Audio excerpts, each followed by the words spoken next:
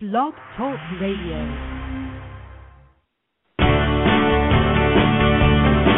While you're strolling down the fairway, showing no remorse, flowing from the poison they've sprayed on your golf course. While you're busy sinking birdies and keeping your scorecard, the devil's been busy in your backyard. Good evening, and welcome to the Truth Squad with Marti Oakley and Barb Peterson, where we will be talking about things that the mainstream media wouldn't touch with a 10-foot pole. This show is sponsored by the PPJ Gazette and Aggie the Traveling Agrobacterium. You don't want either one showing up in your backyard. To find out all you want to know about current events and GMOs, visit the PPJ at ppjg.wordpress.com and Aggie at farmwars.info.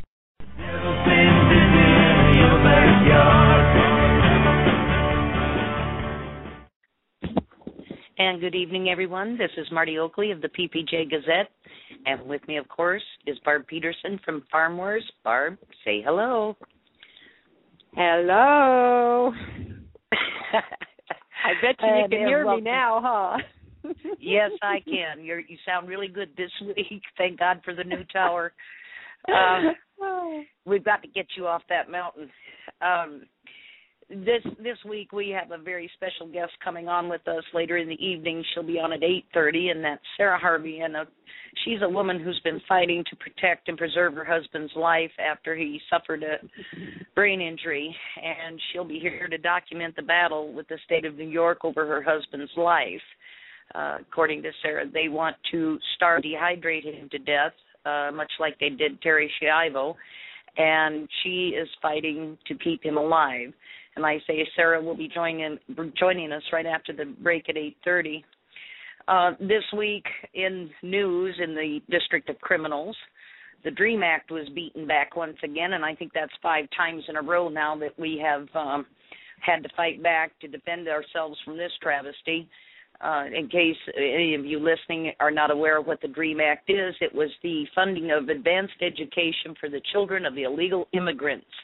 Now, your child couldn't get any special treatment, and my child couldn't, and they surely wouldn't get a discount on tuitions or get their tuition in college paid for them. But apparently, if you're from south of the border, you can get it. And once you graduate college, then you become a citizen, and so does all of your family. Isn't that handy? Well, anyway, Reed brought it up again, and they beat that back. It lost and was shelved yet again. And we probably won't have to face that another time, hopefully, over the next 2 years, but then you never know. You're dealing with thugs and crooks. So then also this week, of course, great interest to most of us on this broadcast is S510. And, of course, as most of you know, it was loaded into H.R. 3082, which was the House funding resolution for the government. I have a problem with that right off the bat. I don't think we ought to fund them. I think we ought to take all the money away and let them fold and go home, but that's just me. What they did was they knowingly reinserted Section 107, which called for taxation. See how that works? They pass a law, we get taxed, and it's all for our own good. But they had inserted it, and this bill went to the House before the final vote in the Senate ever took place. And it went to the House with the Senate fully knowledgeable that this taxation clause was unconstitutional. All taxation must originate in the House. So immediately after the Senate vote, the House blue-slipped it and said, we can't okay this bill because you added this unconstitutional provision in there for taxation, and that has to originate with us. So everybody sighed a big sigh of relief, but of course this is a game of cat and mouse. We all know that. And this was all a set-up deal. So what happened was there wasn't enough time, of course, to get the bill back in front of the Senate and re-vote on it and everything. Well, we can't do that. So what they did was they took a shell bill. and that was a bill that had been passed out of committee, but they had no intentions of ever voting on. But it had a bill number, and it had committee approval, and that was H.R. 3082, and I can't even remember what that actually was. It's some bogus thing. And they gutted the whole bill and reinserted as an amendment all of this funding for the federal government, and it contained over $50 billion worth of earmarks. This, when our country is so far in debt, we can't see straight. We will never pay the debt off. We can't. It's been set up to make sure that we cannot pay it off. So here's this funding bill, and of course we've got Harkin claiming it's their constitutional right as senators to fund, to get earmark funding for special projects in their district, and what it is vote buying. And I still say they should have to, if they're going to continue this practice, all the money that is spent on these earmarks, they should have to pay taxes on it. The senators should that promote it, and that their district that gets the benefit of it should also be taxed. And I think in good faith, every senator who earmarks billions or even millions of dollars for some special project in his state as an act of good faith ought to forfeit his salary. And that would help offset the cost the rest of the country is going to have to suffer so that he can look good at home, he or she. Well, anyway, what they did now, the Republicans are coming out and saying, oh, this earmarking, it's terrible, it's bad, they've done tons of it. The first funding for the Iraqi war was $80 billion, and $39.5 billion of that funding for the initial shock and awe attacks was earmarked for non-related projects. Most of that came from Republicans. So if you think it's those rotten lefties and those Democrats and those stinking liberals, it's the stinking Republicans that do that. They're right in there hand in hand. Now they have supposedly gutted some more of this bill and taken out all this earmark spending, or the Republicans are claiming they won't vote for the funding bill. Yippee. Like I say, I think the best thing we could do is shut the whole damn works down, but that's just me. And but there's no word yet on whether what is now just referred to as the Food Modernization Act, sans any bill number, is still in there. Now, what was inserted into H.R. 3082, and that started on page 185, and as Barb pointed out, and read parts of last week, when you start at page 191, is the direct attack on roadside stands, farmers markets, CFSs, at all the little guys. And, of course, all the big guys, all the big corporate producers are off the hook, and yippee-ki-yay. And so we don't know if that's in there. But what was in there was not S-510 with the Tester Amendment. What was inserted into H.R. 3082 was H.R. 2749, with all of its police state provisions, its loss of rights, its assaults on the Constitution, its attempts to shut down private and independent agriculture of any kind, leaving only the corporations, of course. And so we don't know if that's still in there. I'm sure it will be. Harry Reid isn't going to give up that easy. He owes too many people. And he's promised he'll deliver, even if he has to kill us to do it. And Barb, on that, there was one little thing that I did come up on, and Nicole Johnson sent this to me, was that a report came out from the CDC on Wednesday the 15th, and they had a press conference, she said, about the upcoming January 2011 publication of its revised and significantly lower estimates of foodborne illness. They have sat on this report, Nicole says, for a year. They knew about this report that foodborne illness had taken a nosedive. They knew about this when Durbin stood on the floor of the Senate screaming and hollering about people suffering and dying right now because we didn't have a bill like S5. This man knew about this report, that foodborne illness was in the tank, that it was steadily going down. This stuff just drives me wild. How they do this, how do they stand up there and knowingly deceive the entire country, tell lies and getting emotional and waxing dramatic and everything else. And I think this must have been what Senator Coburn was referring to in one of his statements, where he said, as a doctor, that he could guarantee them that foodborne illness was on a decline and had been for many years. And but this is how things go in Washington, in the district. The USDA has also been trying to do an end run around the court order that said an environmental impact study had to be done on GMO beets before they could be broadly used. And they said that an environmental impact study takes too long. They don't want to have to do that. So I don't know what's going to happen there. Barb, you said you had an update on the GMO thing. Why don't you tell us about that? Well, Marty, the GMO beet and alfalfa, they're kind of going in tandem because they've both had stop orders on any sort of planting. So what happens with one is going to directly affect the other because there will be a set precedent. Okay, now we had all these people jumping up and down and going, oh, yay, yay, yay, we've got a court order, they can't plant them now. And then people like you and me were going, why are you rejoicing? Because this does not mean they're not going to plant. Now we've got an article here, Reuters, titled Amid Court Pressure, USDA Eyes GMO Alfalfa Compromise. This came out on December 16th.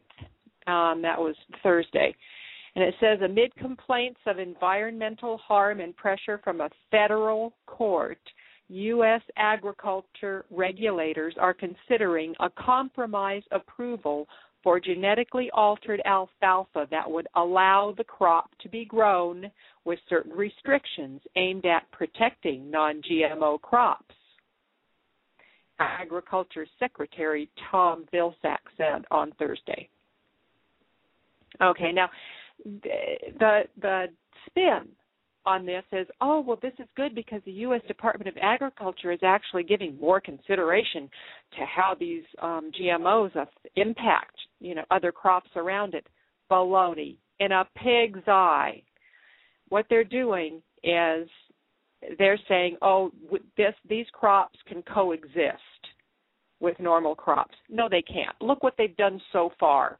With all the contamination that we have, and their pitiful little, I'm going to put a little row of nothing here so that the bugs or the bees will stay in this little spot and they won't go over to this next spot. They won't cross that barrier. Excuse me, a bug, you're going to set up a little stop sign. The bug's going to go, oh, I better not cross that, and then turn back. I don't think so.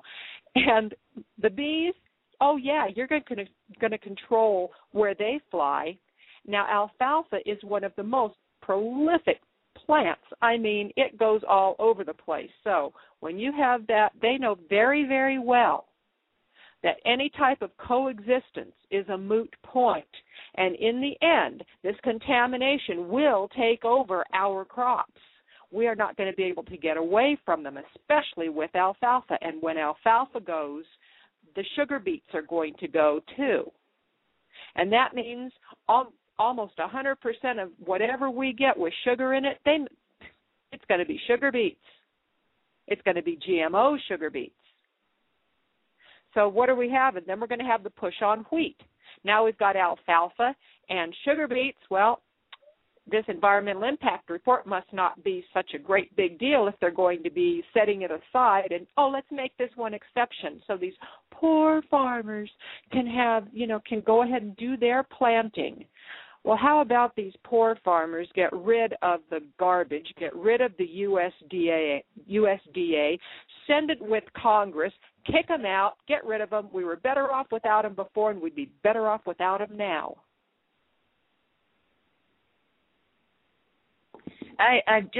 This always just amazes me. We've battled this so many times and for several years now, and we've seen the damage GMO crops do, and studies are coming out continually about the harm to the human body from consuming genetically modified food, the attacking of your organs, your DNA, everything. and that they're allowing this to happen. And every time a GMO crop is planted, it's planted with the full knowledge that no control studies were ever done. There was never any intention to control these crops. The plan was all along to plant them knowing that they're extraordinarily aggressive and that they will overtake everything in their path.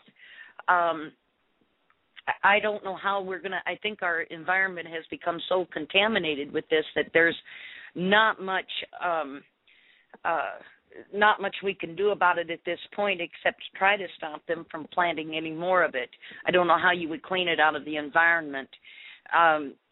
It's just, I'm telling you, I get so tired of this stuff. I really do. It's like we just have to continually keep fighting. We've got many, many people signing in, Barb, in support of Sara and her husband, Gary. And like I say to everyone, Sara will be coming on it right after the break at 8:30. I'm really, really pleased to see the number of people who are supporting her, who are here to support her. This has been just a heart-wrenching story. I don't even know what to say. This woman has been fighting and battling to keep her husband alive, to keep the state of New York from starving him to death because evidently he's using up the resources. And, Barb, didn't you face something similar to that? Yes, I did. My mother had a heart attack at home. She was 86, and she went into what we affectionately call Murder West here. And there's a reason for that nickname. But she went in there, and they actually told me, the doctor came up and told me, I'm crying my eyes out, and he told me that it would be best if we let her starve because the resources could be used for somebody much younger that could benefit from them more. And I went through the roof, and I screamed and I yelled, and they were intent on starving this woman to death.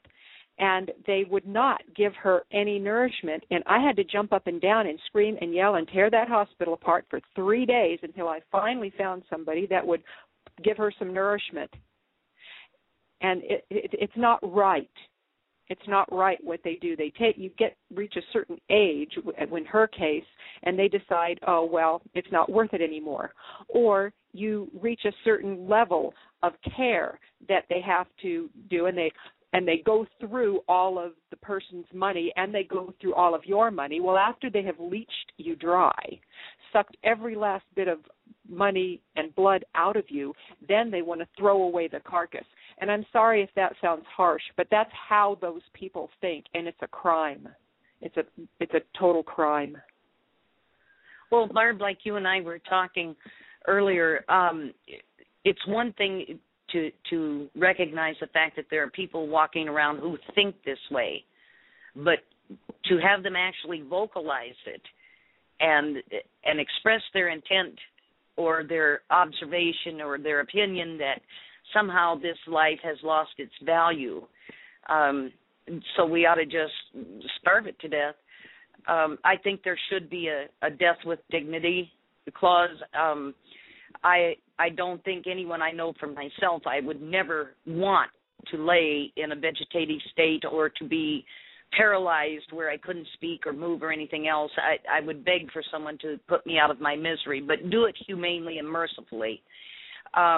There's other people who feel like it's worth it to hang on at any cost. I personally am not one of those people, but the idea that anyone would propose starving another human being to death simply because they don't think their life is worth anything anymore is, I think, opposed to who we are as human beings, as what we are supposed to be. And this is so totally lacking in compassion or empathy or sympathy. And then to battle this woman who is trying desperately to keep her husband alive and make sure he has adequate care, to battle her continually, over his care and what they are willing to do for him. I think this is a disgrace. But isn't New York, they're the ones that now have the ambulance chasers. So, yep.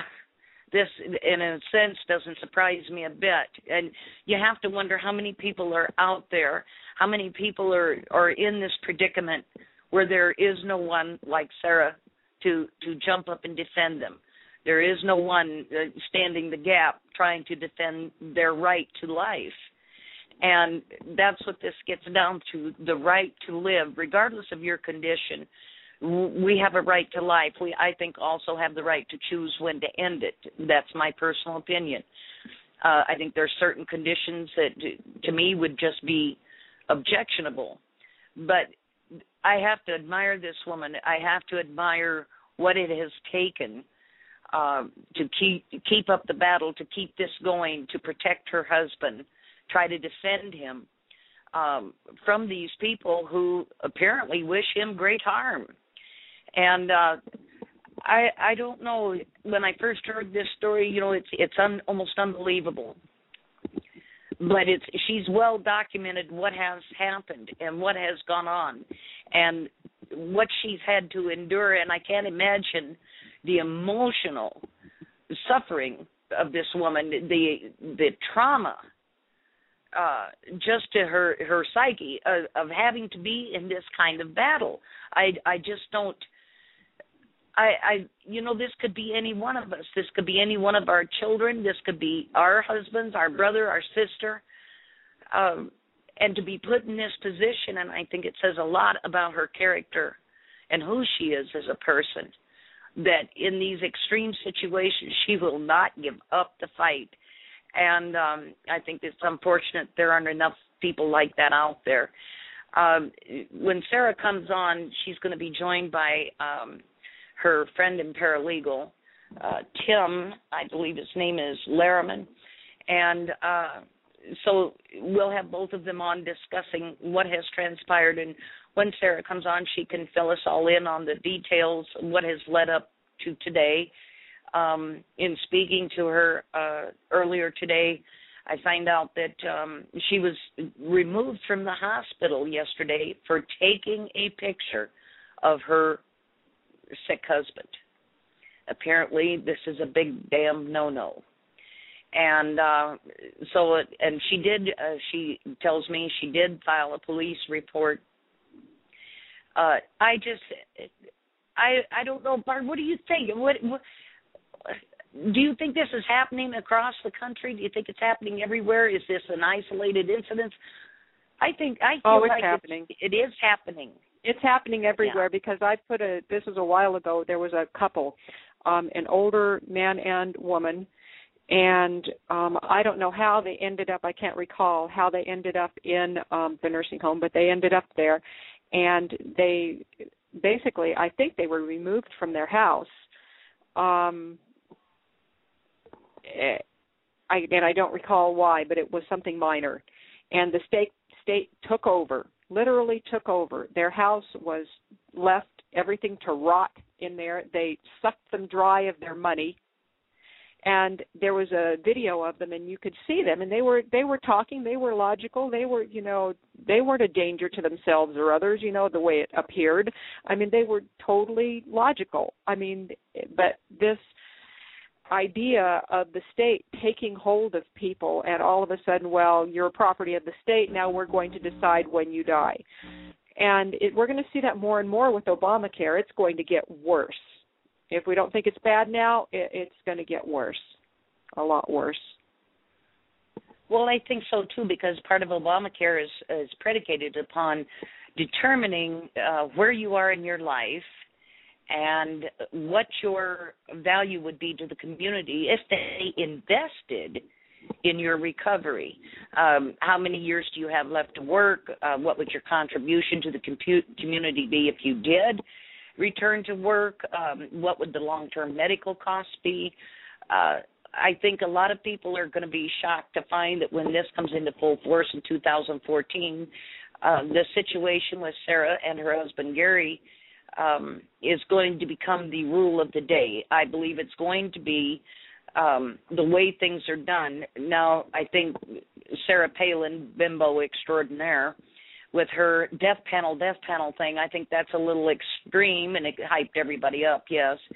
But when you get to reading this thing and you see that what's going to happen is panels of non-medical people are going to make decisions about what medical care you are eligible for based on your age, your geographic location, what the cost would be to return you to the workforce, which I don't know what workforce they're going to be returned to. We have no workforce left.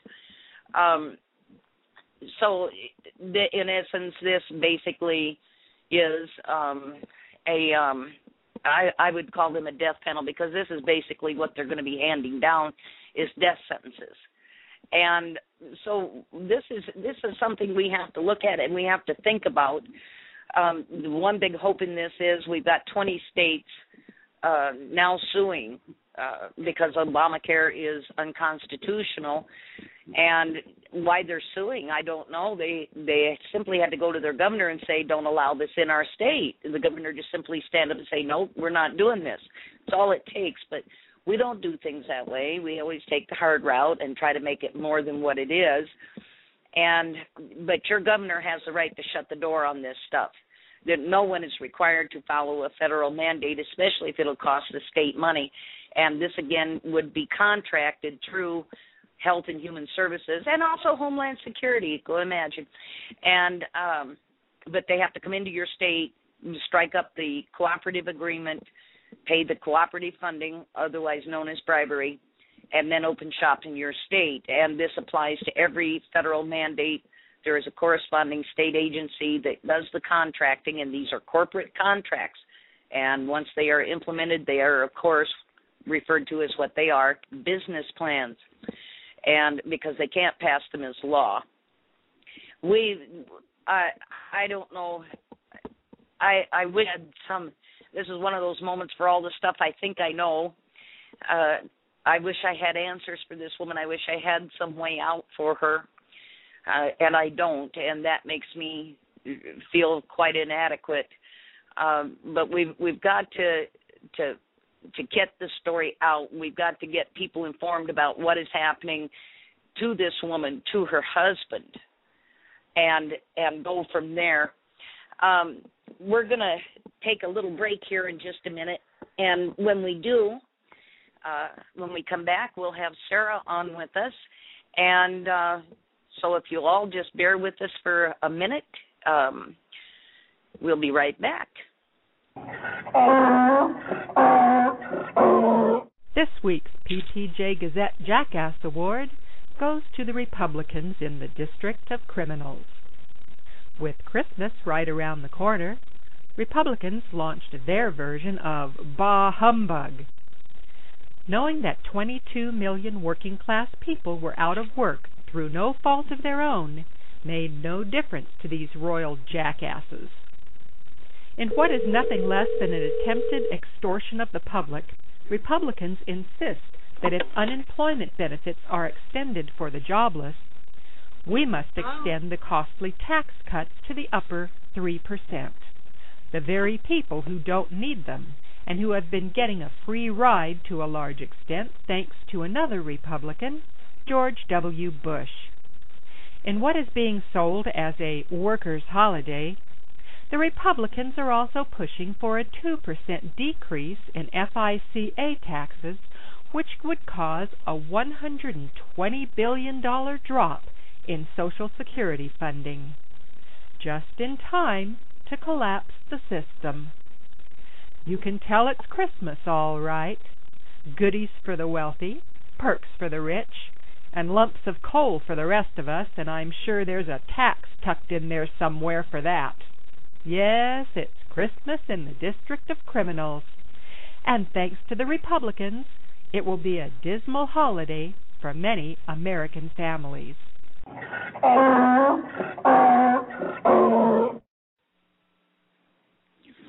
And we're back. With us is Sara. Sara, you want to say hello and tell us a little bit about what's going on with you? Hi, Marty. How are you? Good. Thank you for coming on, Sara. Well, today I went down to visit my husband, and I was escorted out because I took a picture of him. That's the most recent thing I can tell you today.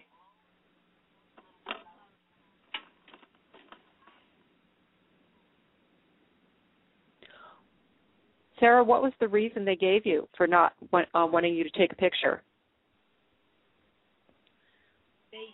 They just said I couldn't take a picture of him, and I asked them if they had a court order, and they didn't have a court order. They just said it was their policy. So I asked them for their policy, and they couldn't come up with a policy either. So basically, they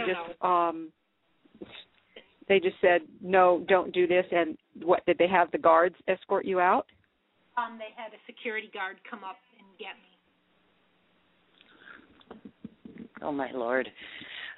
Sara, can you tell us a little bit about how your husband came to be in the position he's in?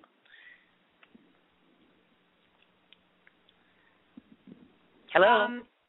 Yes, he fell down the steps. And, really, Marty, this story is not about the accident. This is about the intrusion of government coming into my family and disrupting it and taking everything, stripping me of all my rights. It's really basically. So he fell down the stairs and suffered a brain injury. Yes. And as a result of that, was in the hospital. And yes. How did it come that the state took custody of him, Sara? Well, this is a long story. I better get my paralegal on to get. This is a mess, Marty. It's really a mess. It's all dishonest. They just barged right in. Go ahead, Tim. Hi, Marty. How are you this evening? Hi. How are you doing? Thank you for coming on. I appreciate it. Good. Thanks for having us on. You bet. We're trying to figure out how. Before we get to that, Tim, why don't you tell people your relationship to Sara and what you're doing for her? I met Sara through the National Association to Stop Guardian Abuse, which is a group of people working for guardianship reform across the country. And I'm a paralegal with 20 plus years of experience in research and study and practice of guardianship law, and consequently I find myself helping persons like Sara and others with these guardianship cases. Oh wow, this is really quite a widespread problem, isn't it? Yeah, truly it is. This has taken place all over the country. Sara's case is unique in as far as the condition that her husband is in, and the nature of the intervention that the state has visited upon their marriage. Marty, to put it back in 2007 when there was a court hearing, my attorney, who also works for the county, this is all a county organization here, he said he couldn't represent me, and he quit. He had, right there, he said there was a conflict of interest, so I was ambushed at the hearing. I was by myself without legal counsel, and I've educated myself since then quite a bit through all of the experiences that I've had. But back in 2007, I'm by myself, left with no attorney, and I find out that the attorney that I did have worked for the county. So they found all these accusations that they made against me, that I took my husband outside for fresh air, yada, yada, yada, just a bunch of silly stuff. And they claim that I'm unsuitable. But, they tried to end his life last year, and I just cannot. It just boggles me how they're not unfit and they're not suitable. I mean, it's against state law for them to do what they tried to do to my husband. and they're still in control of my husband, and I fear for his life every day. And, I wish it wouldn't have had to come to this, because all I ever wanted right from the beginning is to take my husband home and care for him. And I had to fight tooth and nail, and I will continue to fight tooth and nail for my husband. What I think what is crossing my mind here is that, and usually in these situations, the people that are doing this to you, they're pushing the family members to take that person home, to get them out of the hospital, to the cost associated with like nursing homes, special assistants, and so on is so massive, and usually they're pushing to get these people out and get the family to take them. And I'm trying to figure out what is going on here that they would consider taking custody as more beneficial to them and him. Well, I think it's probably their liability. I think it's because of their liability, Marty, because my husband has gone through so many surgeries in 2 years. It's unbelievable. Nobody ever goes through that many surgeries as like my husband has. I mean, he's had 31 J-tube surgeries alone in a 2-year time frame. How many people go through that many surgeries? Very rare. And, I look at different things in the documents and stuff, and it's just appalling. Just appalling. I mean, Sarah, I don't know. Sarah, could you speak just a little bit louder, please? A little bit louder? Yeah, or maybe get closer to the speaker. I don't know, but you're really kind of weak on this end, and I want to hear what you have to say. Okay.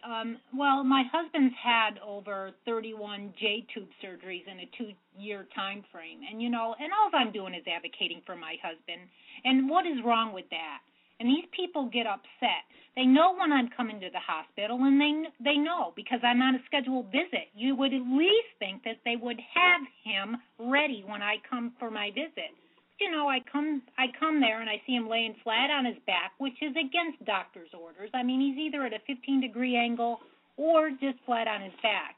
And then I get heck from his guardian calling me up on a Friday, screaming at me and taking the hospital side, because she works part-time for the hospital too. So,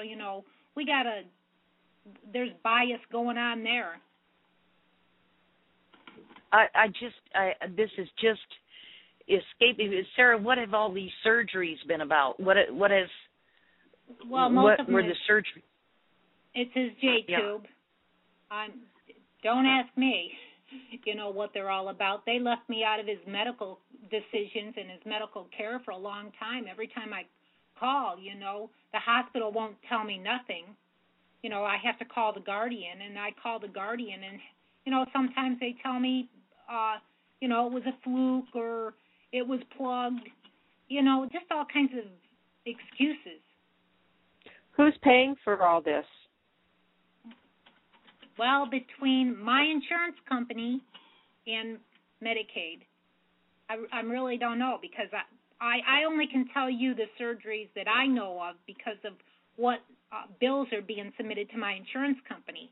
But what's being submitted to Medicaid, that's another question, because I don't get that information.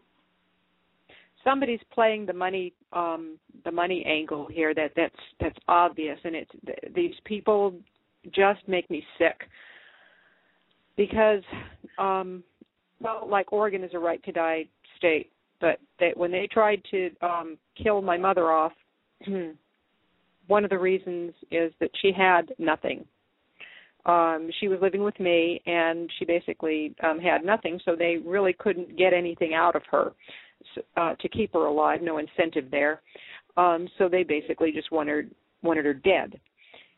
And then afterwards, I got a letter saying for me to inventory her property, that they were going to take possession of her property. I got so mad that I called him up and said, you know what? Her property is sitting in a little 8-by-10 room. She's got all sorts of clothes in there. lots of depends and everything like that. I'll tell you what I'll do. I'll box it all up and I'll have it on your front doorstep. And they didn't, for some reason, they stopped me right there, and they didn't want that. Don't know why. They took everything else. But it all boils down with these people. I have a hard time even calling them people, with money. So they are sucking money out of somewhere in order to do this. And as soon as they start talking about wanting to kill somebody off, that means that they're getting to the end of the money train. Yeah, well, they're either getting into the money. Well, you got a point there, because it was like when they wanted to end my husband's life last year, I did not have him on my insurance. I took him off, and I put him back on that same year. So now, since I put him back on, I just don't know how they can take. I mean, you're legally married to this man, I assume. Not in New York State, you're not. Yeah, you are. Really? Is that well, right? they took all my rights away. You know, I have no say. I mean, you know, you think that being married was a advanced directive, but it's not. I just don't. How can they do? And this actually went through the court, Sara? What, the divorce? No, the custody issue. Did it actually go through the court? Well, you can call it a custody issue. I really don't know what it is. Yeah, it went through the courts, and I've been fighting ever since then. Let me explain this. Okay. Marty, what happened was this is Tim again. What happened was in April of 2006, Sara filed for guardianship of her husband. This was purely a civil court proceeding that didn't involve anybody but Sara and the most immediate family members of Gary, his heirs. As the court proceeding progressed, there had been discussions of an agreement that everybody was going to accept Sara as guardian, and there was a distribution of some property and some stock that was going back to other members of the family and such. And once that tentative agreement was made, suddenly Gary's appointed attorney was with the New York Mental Hygiene Legal Services, and he files a petition to reopen the hearing on appointing Sara as the guardian. Never mind, he had agreed to that appointment 2 months previously. So the court reopens this court hearing, and in the midst of the legal posturing, Sara had let go one attorney out of sheer frustration, and she was recommended to go see this other attorney. And this other attorney, the day of the court hearing, he walks into court and tells Sara that he has a conflict of interest and he cannot represent her. And it turns out that this man was a part-time attorney for the county. Well, when he left the room, sitting at the table who was the county attorney who had placed himself in the middle of this purely civil court proceeding. And he just appeared out of nowhere. And through the course of his presence in this court proceeding, the Department of Social Services ended up with guardianship of Sara's husband. Now, under New York law, the only way the Department of Social Services can acquire guardianship of a person or an adult is if the Department of Social Services brings the petition, brings the action as a adult protective or an adult in need of services type of thing, much like the child welfare cases you see where the department itself petitions for the guardianship. That didn't happen in this case. Suddenly, on February the 1st, 2007, at this court hearing, sitting in the courtroom is the Department of Social Services. They didn't file motions to intervene in the case. They didn't bring the case. They just showed up. And having showed up, they ended up with guardianship of her husband. It's the most bizarre thing I've ever seen in the years I've looked at these cases. And they weren't present before. There was no interest from these people prior to this? No, none whatsoever. And they just somehow coincidentally show up in court on this day. Right, just coincidentally, on the day that her attorney is abandoning her because of his conflict of interest, suddenly the county attorney is sitting in the court hearing. He wasn't even on any of the petitions. He was nowhere near the case until the day that this switcheroo took place. Well, is there something? Was there? Well, see, my husband's attorney pulled him out. Let's hear her question. Okay. What was your question, Marty? Well, I was wondering. See, it seems to me, knowing how all these things, there's always a catalyst. There's always some little something that might seem like nothing to everybody else, but was important to them. That we tend to pass by, and I keep getting this uneasy feeling that something else was at work here. Well, let me explain this part to you. Sarah's husband was in a county-owned nursing home. She was trying to have him move to other facilities where he would receive better care. You are wrong. I've been fighting to get him home from day one. I understand that. No. I understand that. But at the time, there was some discussion of the Guthrie Institute and what was the other hospital? Not Guthrie. It was Kessler Institute. The Kessler Institute. To That's get him right. rehabilitated. Right, for some rehabilitation and further evaluation.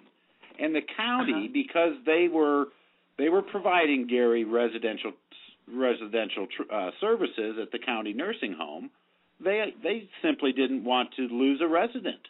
They didn't want to lose it. They didn't want to lose the revenue stream. This is just sick. It's just sick.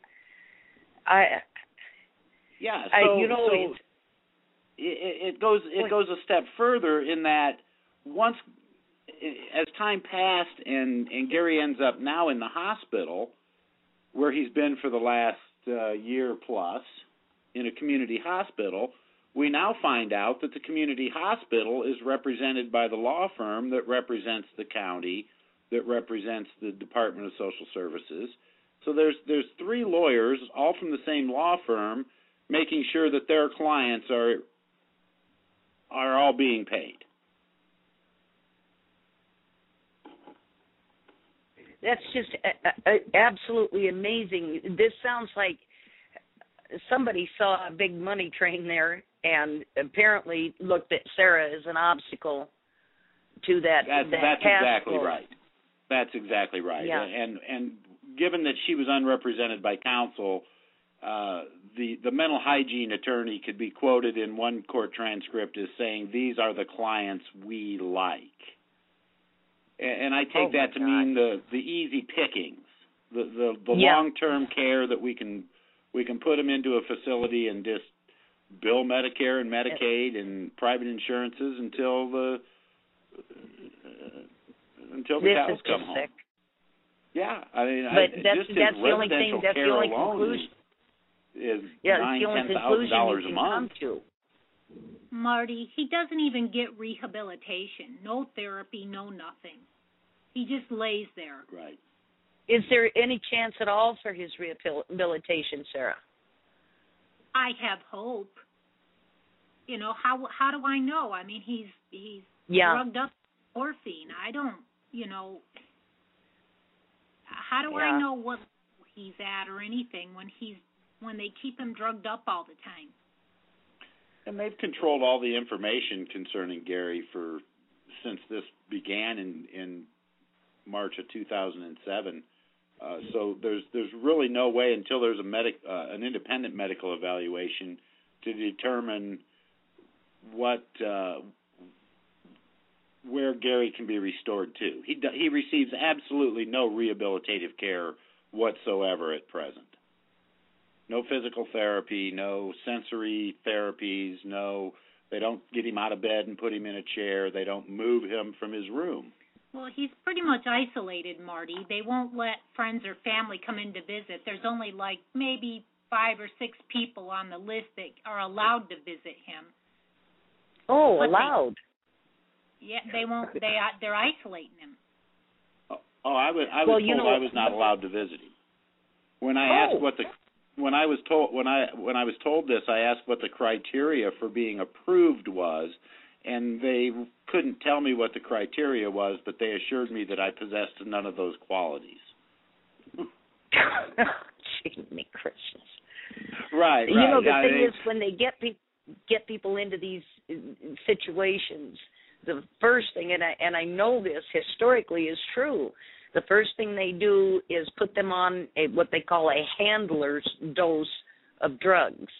And basically what that does is keeps them in almost a semi-comatose state, so that they're no trouble to anyone. Right. And of course, patient the drug management. No, it's easier to manage a patient when they're just laying there in a stupor. Mhm. Yeah. And so you have to wonder if he's actually unable to communicate, or if he's been put into a state of hypoxia to prevent him from communicating. We have no idea of knowing until Gary is removed from their care, custody, and control, and detoxes and has some independent evaluations done. There's no way of knowing what level of rehabilitation that Gary could possibly attain. God. The initial reports on Gary's accident said that he would be fine. The initial report from the night of the accident, when he was admitted to the hospital, listed him in serious condition, said that he would be fine and that he was breathing on his own. A few months later, and how did we get to? Yeah, how did we get to this point where he's in the state that he's in? How did we jump from he'll be fine to this current condition? How did that happen? Well, the only thing we can surmise at this point is something happened at the county nursing home that deterioration. Oh my God! Right. Right, and this is where it all began. I can't stand this. When Gary was at the county nursing home, his care was substandard, and naturally his wife was concerned, and she was taking issue with the staff and raising her concerns with staff, and then they begin to retaliate. They start restricting her visitations. They start putting limitations on her ability to move around the facility and such, and telling her she can't speak to other residents and family members, and all without court orders and court intervention, mind you. Okay, then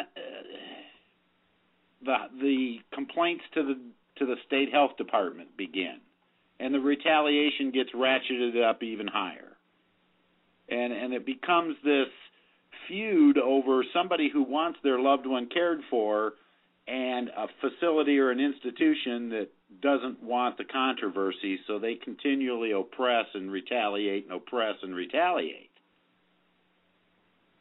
And mind you, the county nursing facility is represented by the county attorney who represents the Department of Social Services. Which, there's this big circle of interest around the money and around the body. Yes. The body is money. The Medicare ID number is money. It's a guaranteed stream of income. Literally, in my opinion, and this is my opinion, they have kidnapped Gary Harvey. He is being held for ransom, reward, or otherwise. He is a medical hostage. I have to agree with you. I don't know what else you could call this. This actually is terrifying to listen to, because it could happen to any one of us at any time. It is terrifying. And it is, because like I say, any one of us could find ourselves in this situation, and we may not have an advocate for us, such as Sara is for her husband. Actually, Marty, in the motion filed in court a couple weeks ago, a motion to remove the guardian as for cause as being unfit, we actually alleged and it fits the statute that this is an act of domestic terrorism. Good for you. And it is. It is. It is an act of domestic terrorism. Yes, it is, under both New York law and federal law. They've kidnapped Gary. And it's extortion. Well, there's extortion. a host of financial things involved, but yes, believe that they could do this to coerce a population or influence a government and government policy is what's really frightening to me.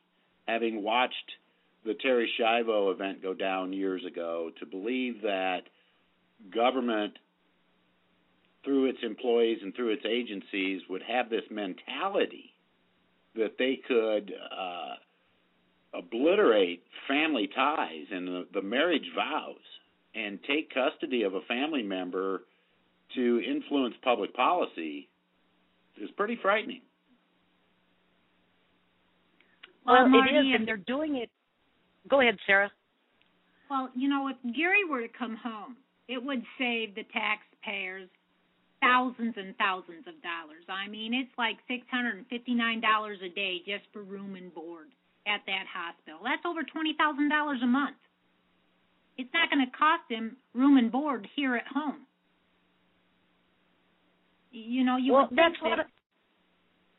That's what I don't understand. Historically, they've always tried to get family members to step in, to step up, to take the responsibility for that injured individual, to take care of them themselves, and to see this complete turnaround. Well, and they put a DNR on him. What? They put to me, it's an illegal DNR is what they put on him. Well, it is illegal. They have full intentions of not saving this man's life, and they're still his guardian. Oh, my God. Yeah. I hate to even bring this up because it's morbid, and I'm sorry, but I keep thinking about an article I read here recently about they've turned us into human capital. They refer to us as human. We've been commodified. And about how the human body is now worth more dead than it is alive.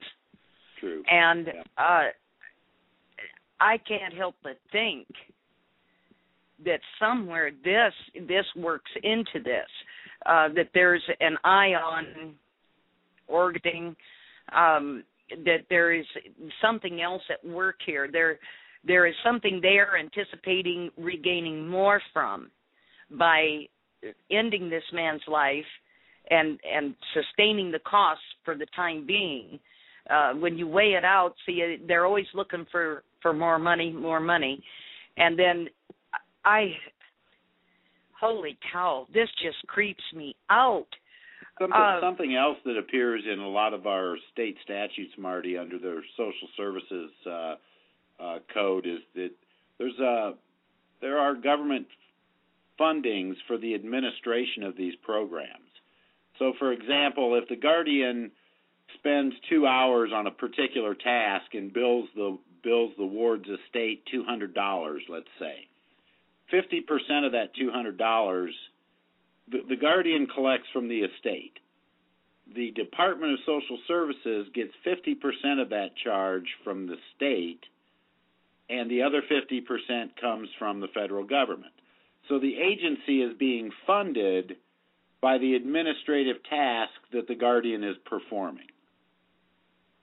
Does that make sense? Are you following that? Yes, it does, because they're doing the same thing with prisoners. In the social services laws to create this labyrinth of administrative services that generates its own income. That's how they're funding the Department of Social Services.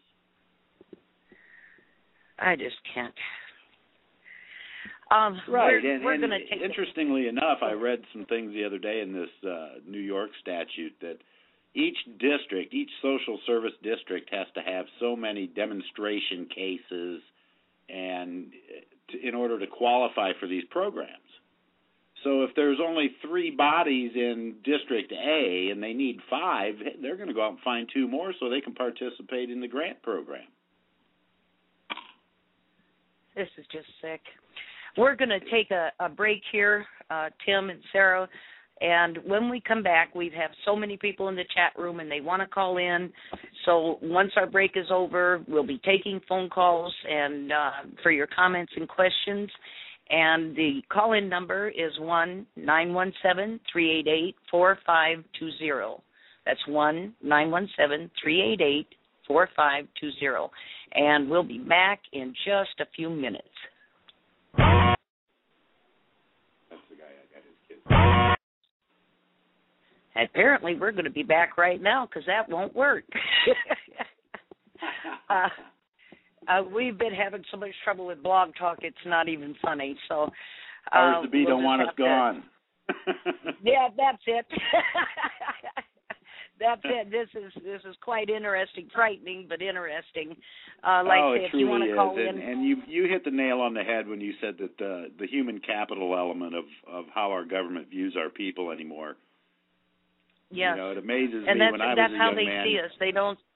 They don't see any value in us as human beings. We are things to be bartered and traded and sold and used, and everything is now based on what are we worth? What are Right. we worth? Right. And it's not as human beings, but financially, what are we worth?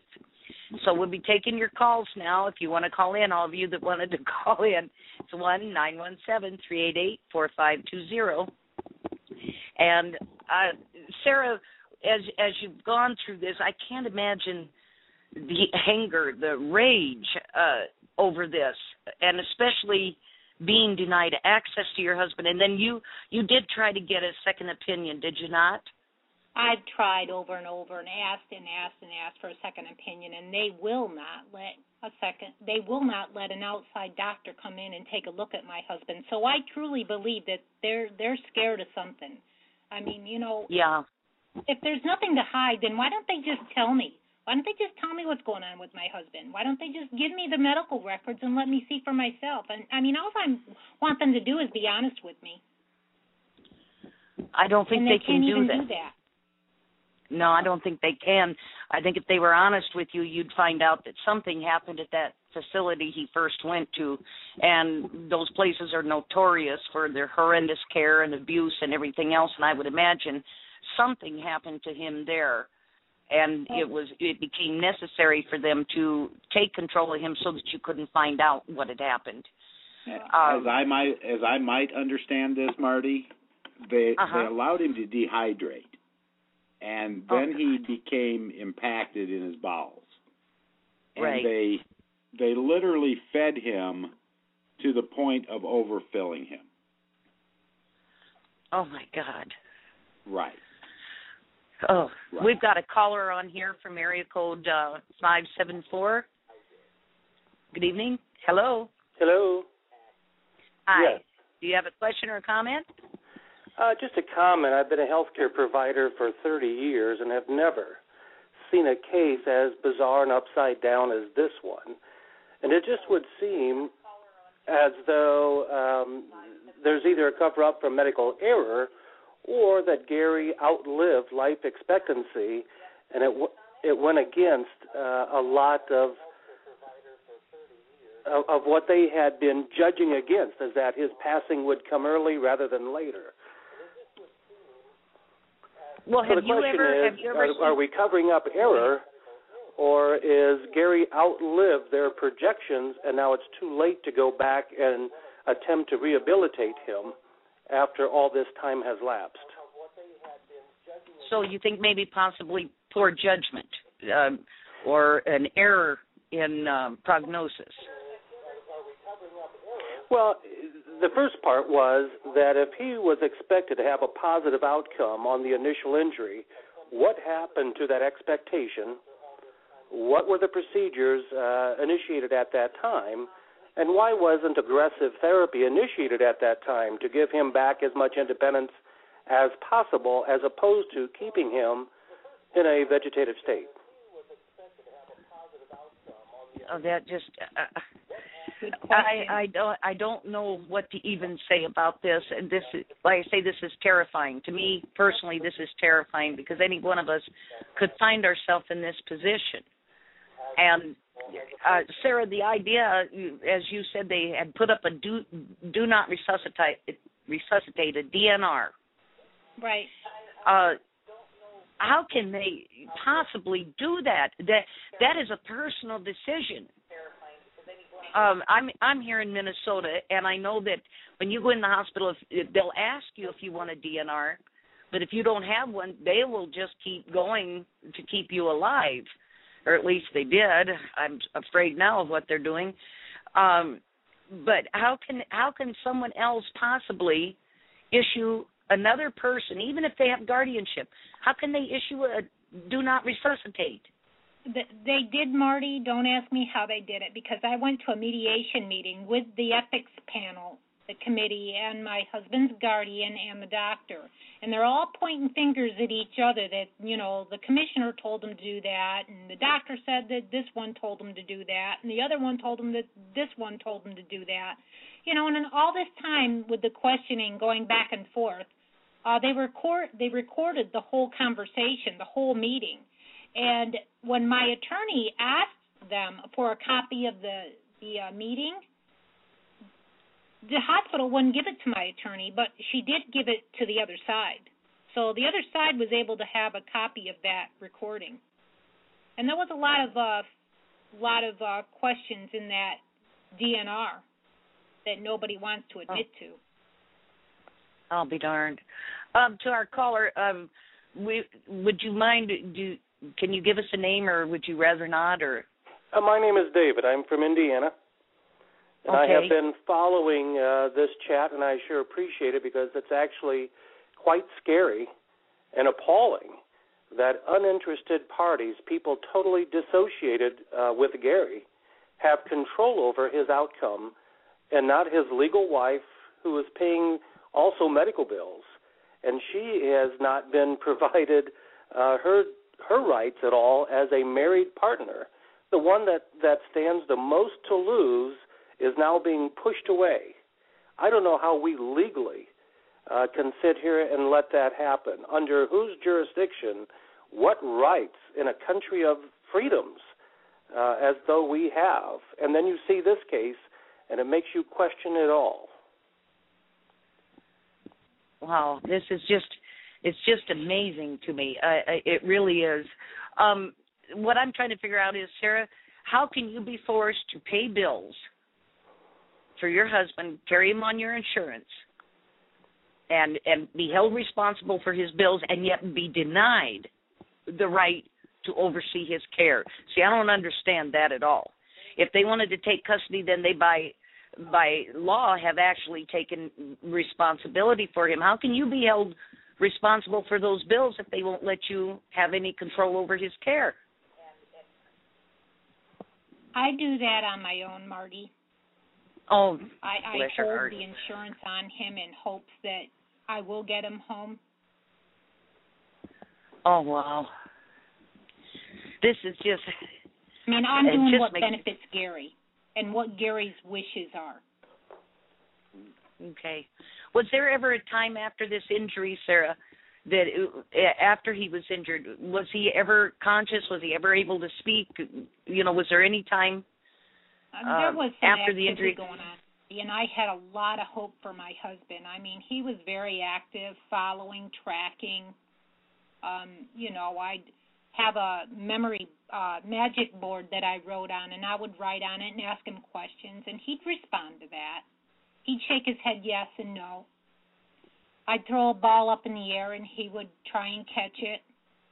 He liked watching football.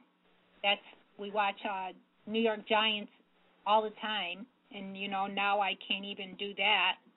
Last year, I couldn't even visit with him at Christmas time. They restricted me because I took him off my insurance, and they made a bargain that if I put him back on my insurance, they'd restore my visits, and they restored it to a measly 6 hours a week after I put him back on my insurance.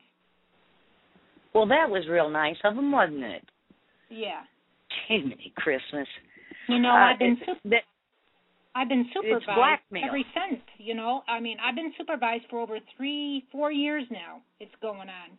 And, you know, they still think that I'm a harm or a threat. I really don't know what's going on with these people. They're the ones that tried to end his life, not me, and they're still in control. It just flabbergasts me how this can happen. They said they're still in control of my husband. They said you were a threat or a harm to your husband? I mean, they're the ones that committed the crime. I mean, it's against New York state law to even try and starve and dehydrate anyone. And nobody there in New York has stepped up and said anything about, other than you and the people battling with you. No one has stepped forward and said we have Schindler came up, and we had a press conference last year. I mean, he's a big supporter of mine. Uh-huh. Oh, you my know, God. I mean, it just frazzles him, too, how this can happen. This is just don't understand it. Genocide, I guess.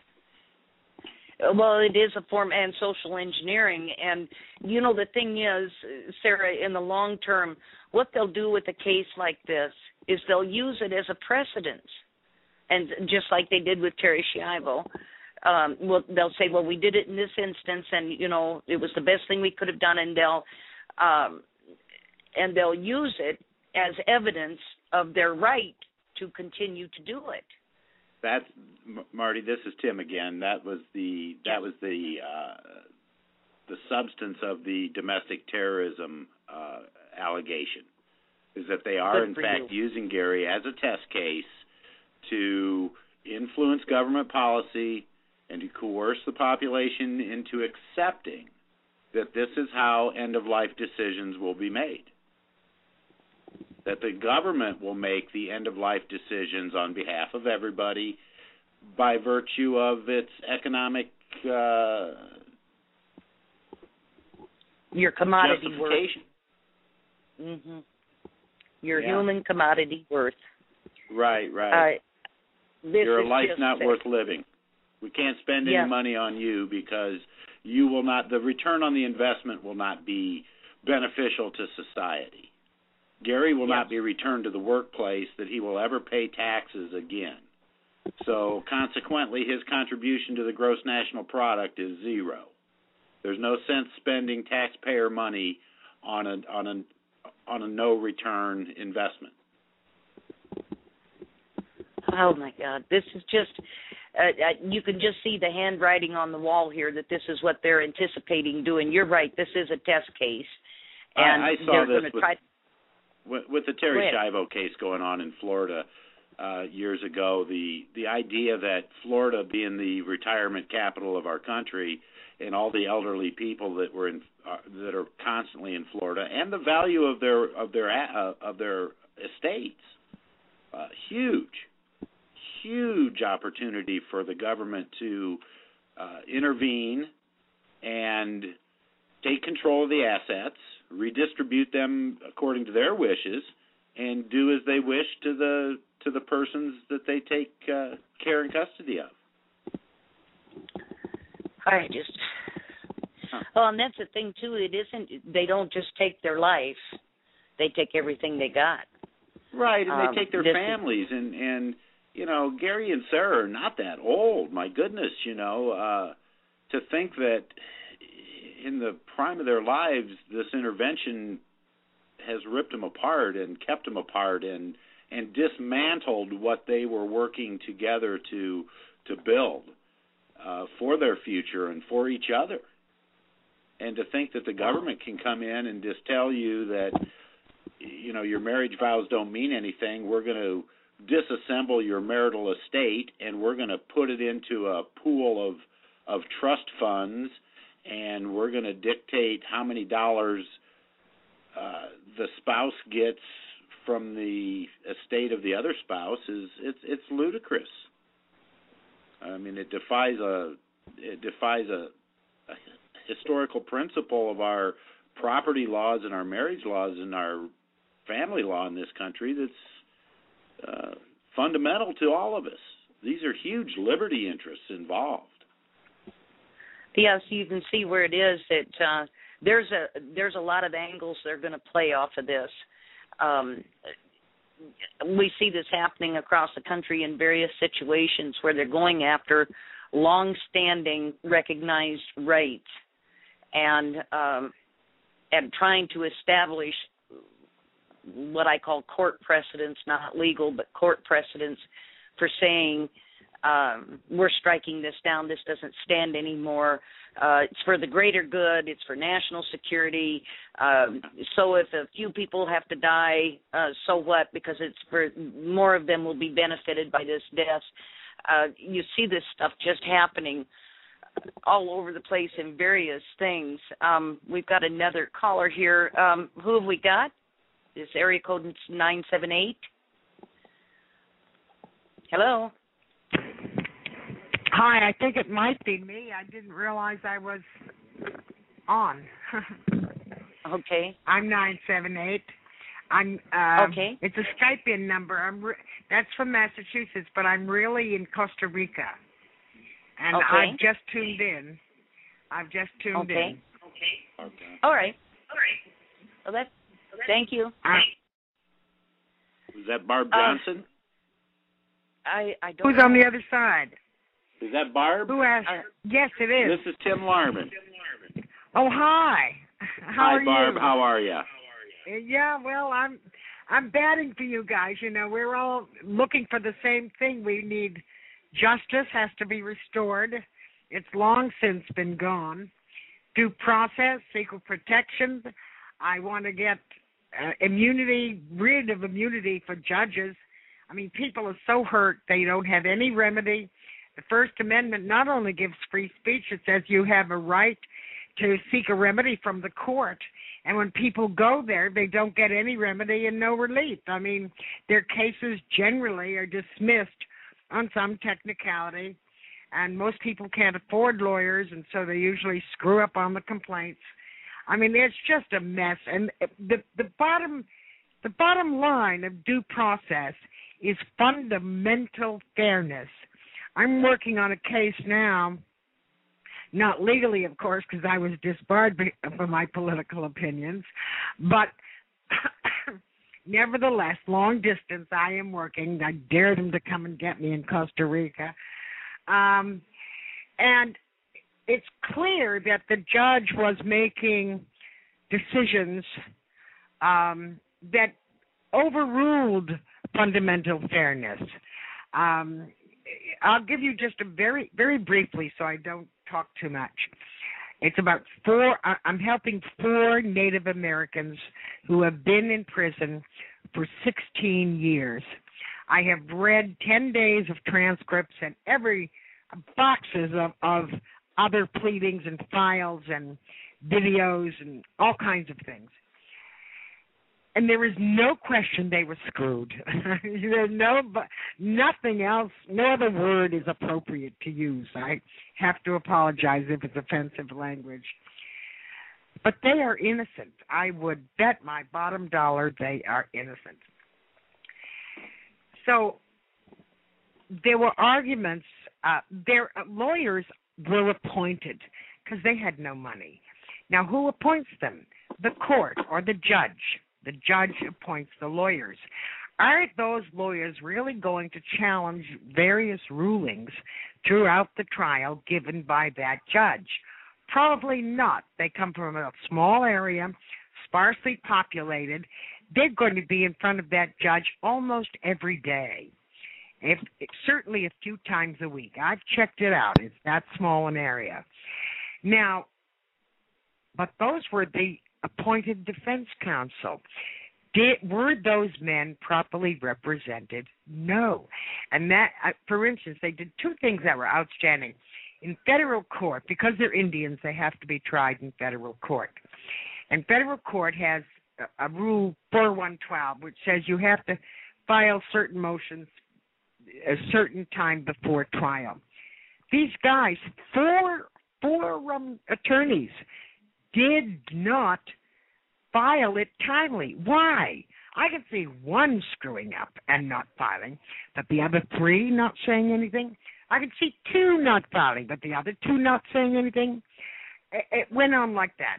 Then there was another thing also that, now mind you, I'm reading reports from other people saying that the judge is having ex parte communications with the FBI, the Bureau of Indian Affairs agent. I mean, there's a lot of, funny stuff going on in the background. Right now, I'm interested, was he having an affair with the U.S. attorney? Has someone raised that? I don't know. I've asked the fellow. I wasn't there 16 years ago, so I don't know what they looked like. But that's come from several sources, so I'm asking for descriptions. But the point is when a court appoints a defense counsel, isn't there a conflict of interest? And clearly, the judge could have very well, because there is in the Brady decision written, I think it might have been U.S. v. Frank DeVoe, D-E-V-O-E. Justice Douglas wrote, what about fundamental fairness? What about fairness? In other words, there might be the technicality of the Rule 412 or Rule 2255. There are lots of them in the federal court. There might be technicalities that would keep a person from having their motion heard.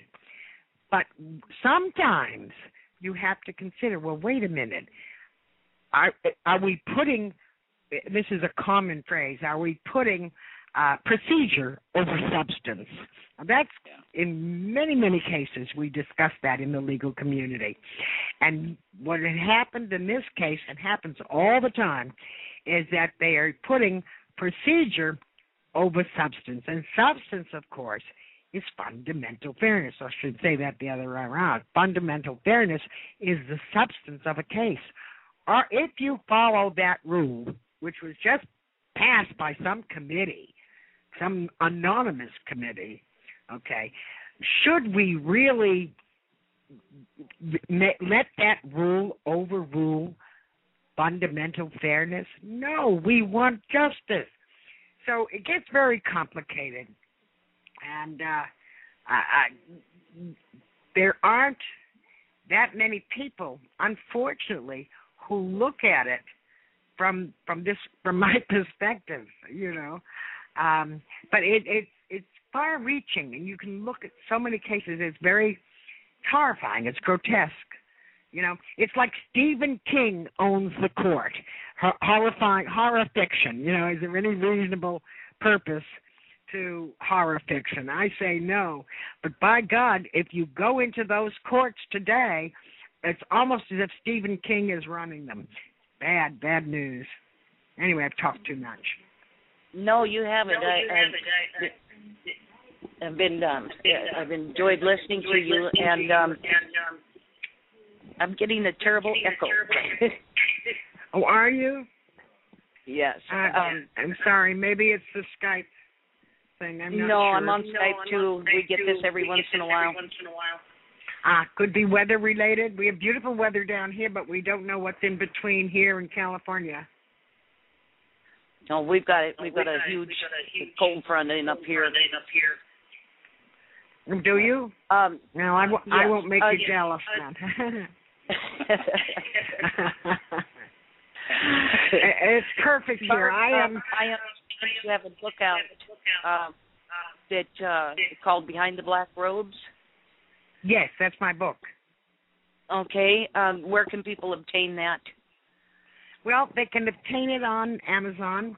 I noticed that there are sales, what they call distribution sales. So I'm assuming libraries or bookstores are ordering, but I think people, since it's not that big, I think people have to ask their bookstore, please get it for me. Now, Amazon has several ways of selling. The paperback, where the publisher set the price at $23.95. I thought that was steep, but that's what they set it for. When Kindle came along, I was able to set the price, and I set it at $9.99, which is just one of the lowest prices on Kindle you can find. It might have come lower since then. I don't know. But I said, well, goodness, people aren't going to be able to afford the Kindle machine, although that has come down in price and there are several versions of it. What I did find, remarkably, Amazon does make the electronic book available. You can download it straight to your computer. You do not have to buy a Kindle. Again, you can't take it to bed with you unless you have it come in on a laptop, so you don't have the feel of the paper and, and so forth. But you can highlight it. It does allow a number of things. And it does come straight to your computer, which is terrific. And that means you don't have to worry about buying the Kindle. So, but $9.99 is not a bad buy considering. If I may interject here, this is Tim again, Marty. It's an excellent book. Barb has, and I met Barb having bought her book and posted a review for her. Excellent book, just chock full of very valuable information and insights based upon her experience in the court systems for years, in dealing with what are these protective proceedings that the state and county governments are using against families, whether it be in the children side of the law or whether it's the adult side of the protective services. Very good book. I recommend it for anybody who's anywhere near any of these cases. Well, one of the things in all of this, I've been working with people in an unrelated field who are working pro se, trying to defend themselves from the government in the agricultural sector and this attempt to take land, take property, to deny people their rights. And Wisconsin, of course, is the test state for all of this. And what I'm seeing across the board is this massive movement of people who are educating themselves in the law. I'm sure, Sara, you've gotten quite an education in it yourself, and in how to defend themselves. And what I find sad is that if you go to an attorney, that's the last place you're likely to get any actual representation. And whatever you do get is going to cost you thousands and thousands of dollars to end up in a court where a judge has already decided against you. And we see this happening all the time, and this flagrant disregard for the law, for people's rights, that goes on in these courtrooms. This is really starting to also frighten me, that this is so widespread and so accepted. And people will say, well, the law says you can't do this, and I have my rights, but when you get into that courtroom, you find out you have nothing. And you surely most times don't even have a defense unless you get someone who is devoted to a cause like you are, Tim. You get someone working as a pro se where they're representing themselves and they've educated themselves in procedure and filings and all of this. And when I look at it, I've got several law books now where I'm trying to get myself up to speed. And what it looks like to me as I read through these things is a system of trickery and deceit. Oh, absolutely. And right. Yeah, absolutely. It's not about the law. It's not about it's how to deceive you, how to defraud you, right. How to make the system so complicated and so full of tricks and curves and spins and turns. And if you don't jump up and down like 3 Sarah's, times, what they end up doing is they turn the law against her in a retaliatory fashion, where she wants to for example, 10 days ago or so, the county attorney issues a letter, and he completely withdraws all of Sarah's visitations because of her behaviors over the last several weeks. Well, her behaviors over the last several weeks have simply been the free exercise of her First Amendment right to petition her government for redress of her grievances.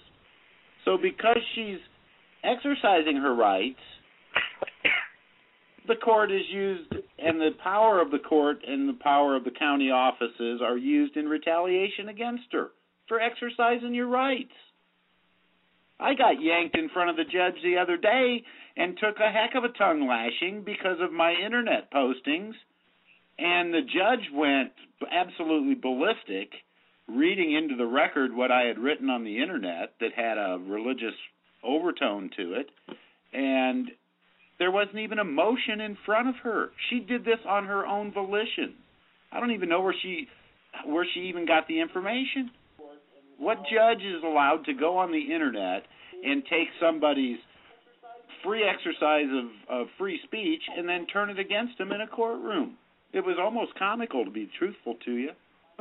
Well, that's what I had. I mean, when I was disbarred, essentially the only evidence. Now, there was supposed to be a trial, but they kicked the public out because several dozen had come. They kicked them out, and so I refused to stay, of course. They did send me the transcript. Now, I knew that I could have no defense witnesses because they quashed all my trial witness subpoenas ahead of time. So I knew I had no witnesses, and they would not, and they had no witnesses against me. None at all. So the only exhibits that I saw, other than a few crazy court things, that they made up themselves, were about 36 files from my website. And I had told them ahead of time, I said, my website is done in HTML so that anyone across the world can copy them and use them just as boilerplate, as a format, because I used to have questions from people. I have such and such a type of an appeal. What do I do? What do I say? What is the outline? And they could use that. And in my cases, I tended to use a lot of Massachusetts cases, but a lot of U.S. Supreme Court, which is good for all 50 states. So just find the equivalent in your state, if it exists, and add it to it. Now, but anybody can change it at any time with no difficulty. So they needed those, what they copied, and they couldn't copy them right. It was hysterical, actually, to see what they copied down. Half of pages, 3/4. I mean, it was just crazy. But skipping over that foolishness, they clearly needed someone to authenticate those documents from my website. And my website is huge, and I was not going to reread thousands of pages that they copied to say that they were correct. I would have to compare them to the original. So when they ordered the public out of the room for the trial, of the hearing room, and it wasn't in a real court, it was just in a hearing room, when they ordered them out, and I said, well, I'm sorry, I knew that they had manipulated the transcript previous to that, and I had written proof from their own certified transcript. And because the hearing officer had told the stenographer to go off the record when I spoke and back on when he spoke. I had that in a transcript from an earlier hearing. So I didn't trust them. With no witnesses, they could change that transcript. They could make up and say that I said anything. And from time to time, I swear, not in courtroom, but if they added it, many people would say, oh, sure, that's Barb talking, So I didn't dare stay. I really didn't dare stay. And I told them I don't trust you with a 10-foot pole, old common saying, and I'm leaving too. So they had no one to authenticate those alleged exhibits, okay? But they accepted them as evidence, as exhibits in the case. I wasn't there. In Sarah's case, and this is Tim again, in Sarah's case, they have nothing but innuendo and hypothetical speculation of future possibilities of neglect or, some misgiving that might happen in the future. It'd be like they said, well, Sarah, we have to take your husband from you because next week you might rob a bank, Good God. Well, I've heard something similar to that on another case.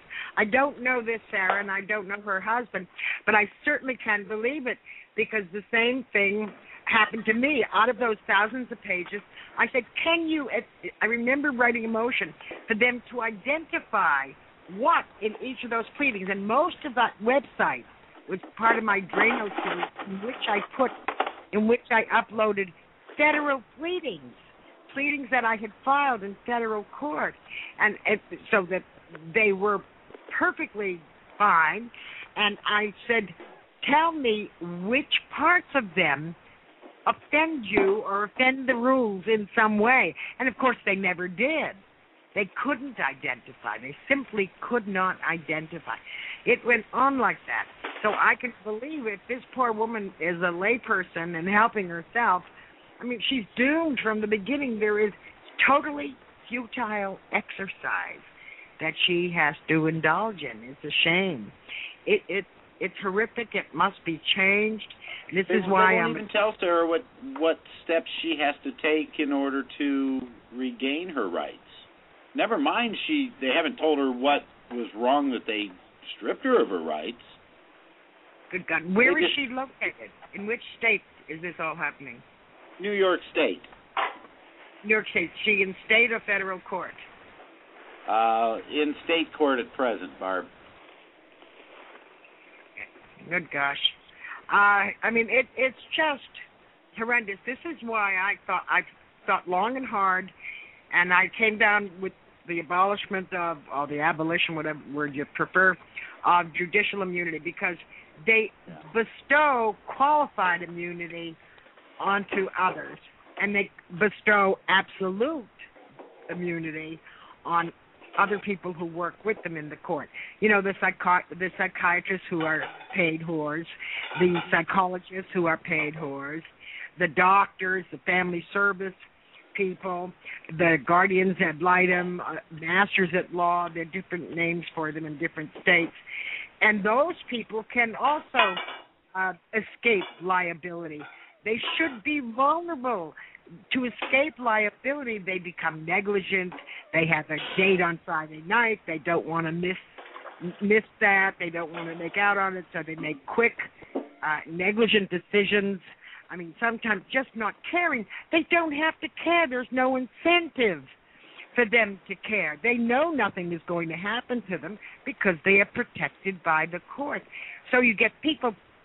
It doesn't matter whether it's a family law case or a land case.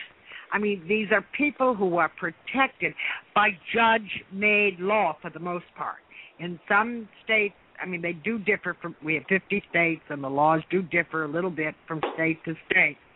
But this is, for the most part, with few exceptions, is judge-made law. Judges are not there to make law. Okay, it's very simple. So if you get rid of judicial immunity, I thought the other immunities would also fall by the wayside. We need a case.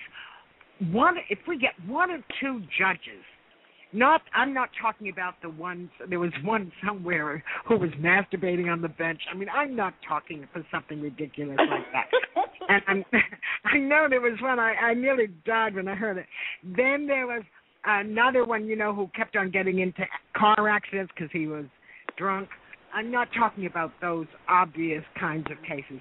I'm talking about the ones who are making a mess of our justice system, And if we get one or two of those, the others will fall into line. The rest will be easy. But we've got to join up and go after the most obviously bad ones. Of course, in Massachusetts, they're appointed for life, at least until the age of 70. We can't get rid of them. The rest of you can vote them out and vote other bad or good ones in. We can't. And I think New Hampshire, Vermont, one of the others, there's one other state also that puts them in for life. We don't have that option, and most of them should go. There are a few good ones, of course. We have a caller that's been waiting for some time from area code 814. Hello. Hi, this is Holly. Hi, Holly. I started to dial in, and then I was listening to Barb. I was fascinated. I really didn't mind at all waiting. I thought about hanging up, but it was just convenient to listen on the phone versus on the Internet. I didn't mean to cut Barb off. I was really enjoying what she was saying. But at any rate, I'm here now. So I just wanted to let you know that I met Sara about a year ago, And I met her online just because I came across one of her stories where she was pleading for someone to volunteer to be her guard because of, the situation. And so I contacted, and I tried to do that. I went up for an interview, and they immediately denied me because I was a NASCA member. They really have no reason to deny me, but they did. And so then some time went by, and I tried to visit Gary, and I was thrown out then too. Well, in the midst of us all, Sara and I have become good friends, and have spent quite a bit of time together. But it's just criminal what's happened there. I went last, I believe it was Thursday, when she had her court hearing, and the one attorney immediately wanted Tim and I to leave, which the judge did let us stay. So I had a glimmer of hope. I thought, well, geez, maybe this judge is, going to see things the way they really are here. Well, Tim tried to interject a few times, and she wouldn't let him. And at the very end, she finally did give him the floor. But no sooner did she give it to him when she just went up one side of him and down the other for, I guess he's already said his Internet postings and whatnot. But that concerns me deeply because this judge doesn't know him from Adam, and why did she take such a dislike to him, and where did she get those? I mean, she had the Internet postings printed right there on top of her pile of papers. Where did she get those? Did she go online looking for that information, or did one of those attorneys give it to her in, ex parte communication? I don't see how Sara and Gary are going to have a fair shot with this judge. I'm real concerned about that. What type of case is it, Holly? Pardon me? What type of case is Sara's case? Is it a probate case? Guardianship? Guardianship of whom? An elderly or a child? An elder or a child? Of my husband. No, I'm talking about Gary Harvey, the girl that you've been interviewing here. Sara and Gary, her husband. Okay, I missed the early part of the show. I got confused on the time differences. Oh, I'm sorry. Who's speaking, Barb? Yeah, it's Barb. So I was curious. You got well, cut off. Is her husband ill? Is that why he's under guardianship? Yes, he fell and had a brain injury. Oh, you have to be, yeah. Yeah, well, there was no living will, no power of attorney or anything like that, so I had to file guardianship. This is Gary Harvey. Hi. Hi. Okay, go ahead. Tell me about it. Well, you might have told other people about it. You can get my email address and send it to me. I'm probably on the same list that you were, announcing the show. Well, that's, this is, I think, what needs to happen here is we need to get as much exposure for this as we possibly can. This is got to be one of the most god-awful things I have heard in a long time. And what has happened, what has transpired in the courts is just unbelievable to me. And is there any chance you could ask for a change of venue? Yes, I mean, no?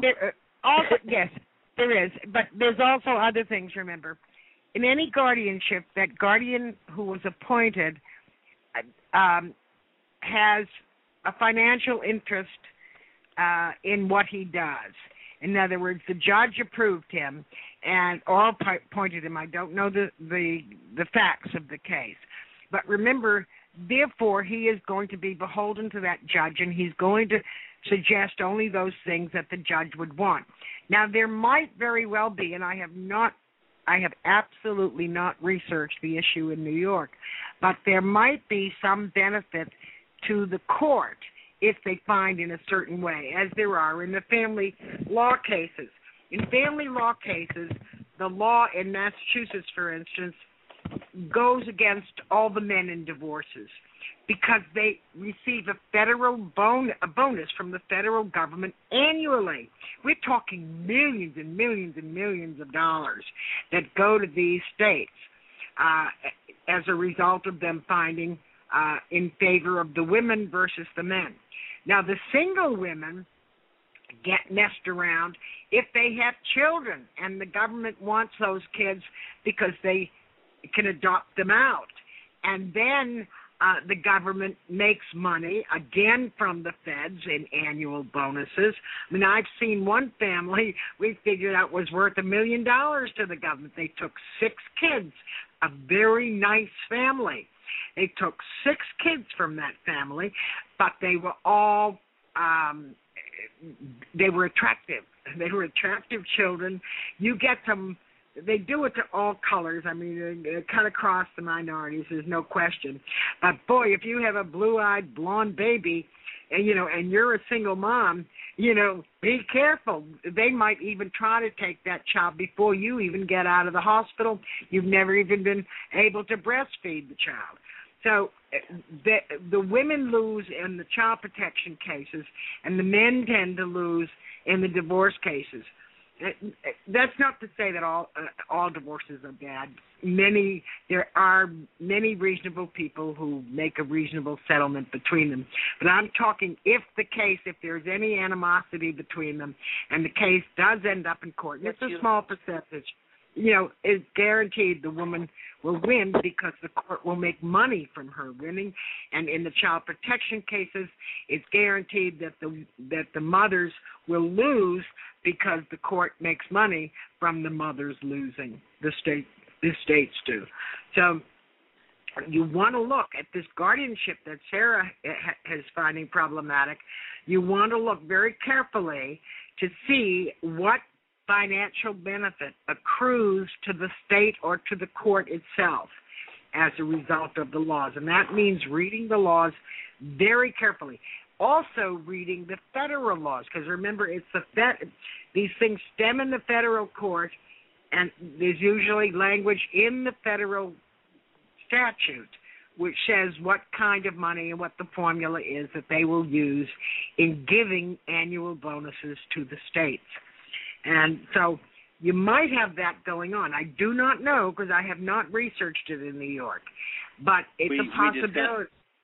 We discussed that a little bit ago, Barb. That does, in fact, exist under New York law, that the social service districts receive an allowance, an expense allowance per case from both the state and the federal government. So the local Department of Social Services is being funded by federal money that is a ratio principle based on the cost of administering to the case. Okay.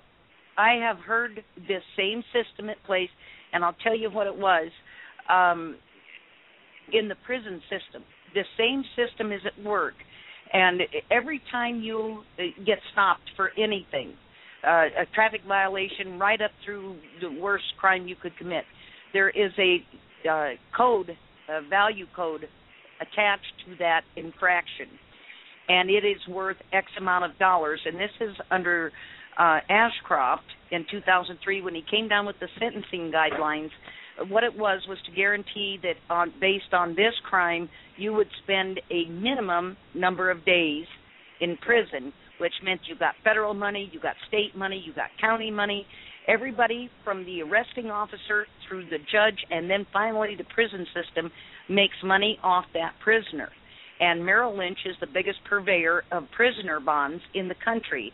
They sell prisoner bonds to China.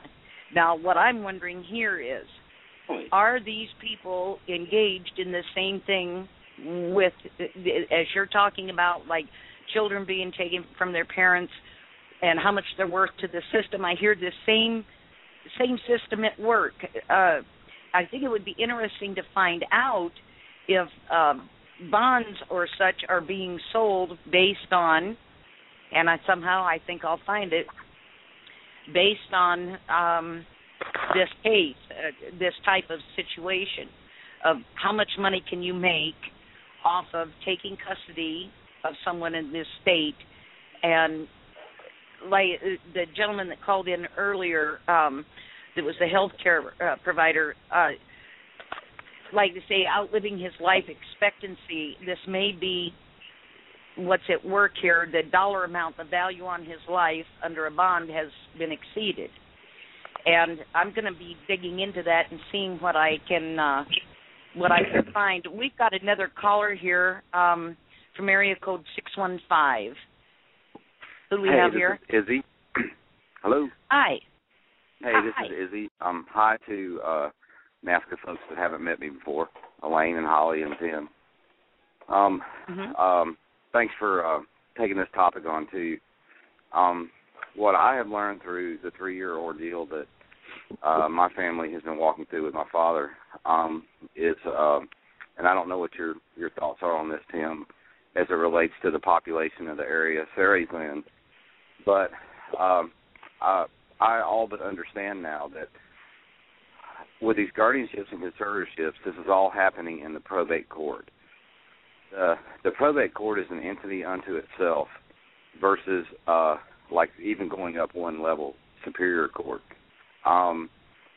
They, at least in the Georgia and Tennessee code, they have incredible discretion, and there is no doubt in my mind that in small pockets on an individual basis that they're entitled to an abuse of their discretion. Due process is totally subjective. Things can be very, very one-sided, and I've sat down with an attorney to consider, pursuing some of the issues that I have in Georgia related to my father. He said, I'll be happy to take your money, but the judge can do whatever he wants. And the accountability entity for the probate system judges in the state of Georgia won't do a thing. So, for example, the judge can have a motion submitted to him and sign the order on the same day, and you have no recourse. They can order a hearing in Georgia, hold me in contempt of court for not appearing in a hearing, and send a warrant up to Tennessee to have me arrested. They'll throw it out. That's a misnomer, Izzy. A probate court does not have any jurisdiction beyond the territorial boundaries that its court sits in. But understand, there are interstate things that are in place where a sister state will not attack or respond to a foreign judgment from another state. And in my case, that's what they've gone through. But even though in Tennessee, the prosecutors and all that refused to prosecute it, it was nollied and it was eventually expunged, I still had to spend 3 nights in jail getting it sorted out and finding out, hey, wait a minute, you held a hearing and didn't notify my client, and as a result, he was arrested. And there, it's I say that to just put the point that what I'm seeing with the probate system, it has exclusive jurisdiction over guardianships and conservatorships in the individual state. And if there's no accountability or no fear of repercussion for the judges and the attorneys who are, potentially having these incestuous relationships, they have their go-to in these small communities. Someone that's trying to do the right thing by a loved one doesn't have a whole lot of prayer unless something higher in the food chain clamps down on them. There's no question, Izzy, that the probate system is rife with local biases and prejudices. The little clubs running these probate proceedings in just about every jurisdiction that we look at. The probate court, a lot of people don't necessarily understand. The probate court is a court of limited jurisdiction. They really are not as powerful as a superior court or a circuit. Okay. And typically, the judicial side, there's 2 sides of a probate court. There's the judicial proceedings and there's the administrative proceedings.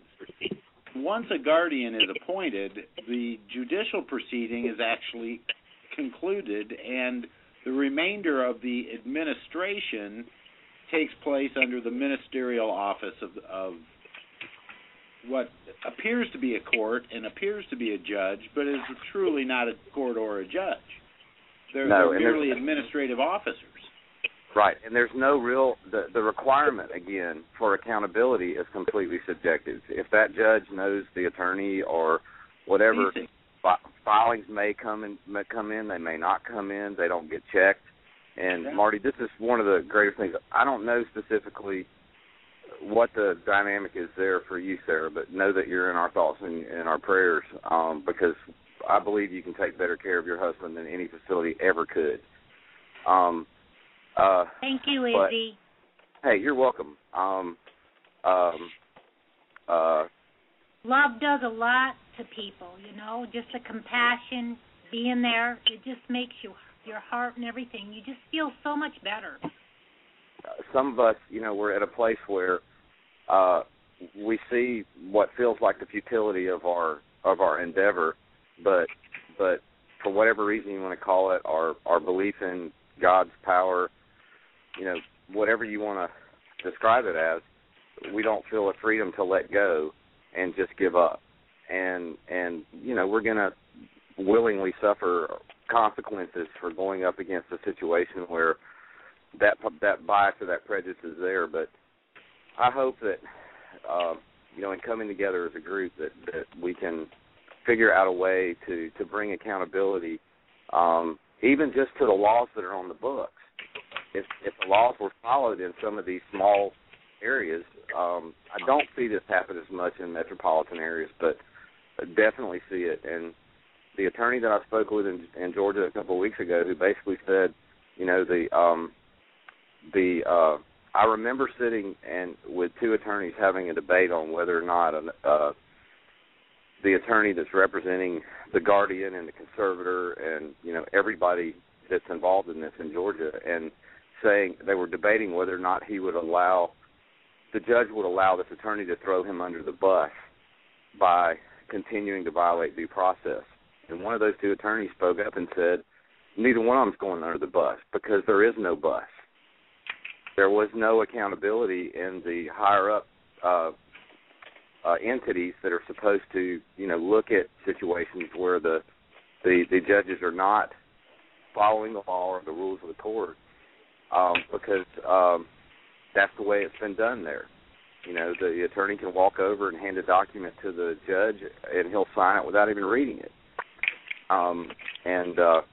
That's a bigger, from where I sit anyway, I can't win. I can't change that system and the dysfunctionality of it and the incestuousness or narcissistic-ism or whatever you want to call it there. But I can still care about my father, and I can try to be smart. But they've made it very clear to me, in my case, that if I push, they can push back, and their pushes will be defeated, but I'll still have to go through the hassle of whatever inconvenience. And in Sarah's case, if it's part of it is about money, but there is a power element to this too. And these people in positions of authority that have been doing it this way for an extended period of time, they don't appreciate someone coming in and saying, hey, all we're doing is asking you to follow the rules. They haven't followed the rules, and they don't have a reason or a motivation to. Hey, Izzy. Yeah. Yeah, I had a meeting with the attorney this past Tuesday, the county attorney, and it's funny how I asked him, I says, what can I do to get my husband home? And pretty much he summed it up. I says, you just want me to be your puppet. Doesn't want me going to the media. He wants me to stop complaining about the hospital, advocating. He wants me to completely stop advocating for my husband. And it's like, that's not going to happen. I am not going to stop advocating for my husband. They can lock me up. Lock me up for protecting my husband because nobody else is protecting him. Guys, we are down to about 1 minute left. This has been Sarah. We've got to have you back on. In fact, what I want to do is talk with Barb and get maybe a special show that we do every 2 weeks devoted just to your cause to keep this out in front and I'll sign off and say Merry Christmas. Merry Christmas. Merry Christmas, Izzy. to you. Okay. Merry Christmas to everyone. Thank you. Holidays. Happy Hanukkah. Happy Kwanzaa. Whatever you're celebrating, have a happy one. Thank you, everyone. This has just been an absolutely excellent show, and like I say, it's so important. I think we get this out and get more people aware of it. Sara, I'll be in touch with you about setting up. Tim, thank you for coming on. You've been quite a mind blower there, and we'll need you to come back on too and discuss this. This I have more for you, Marty. We'll be back with you too. Don't think we won't. We're going to be revisiting this issue very often. Barb, I think it's time to say good night. Good night, everyone. Good night. Thank you so much, everybody. This has just been a tremendous show, and we'll be doing it again. Good night. Thank you to everybody in the chat room. We appreciate your participation, and we'll be signing off, and we'll be back after the first of the year. Wonderful. Ciao.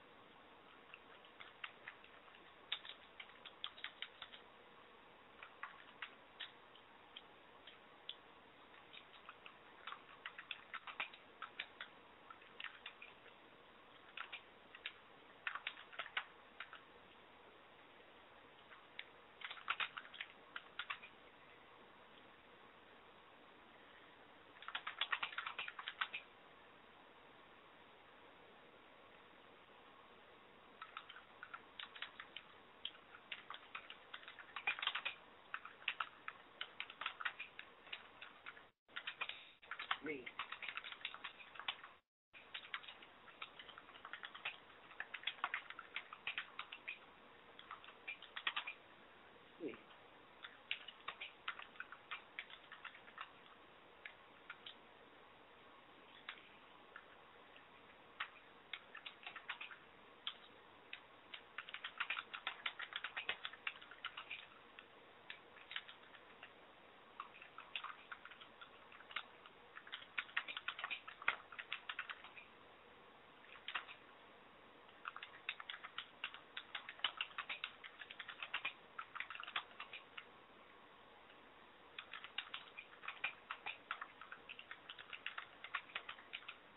Non-related bill.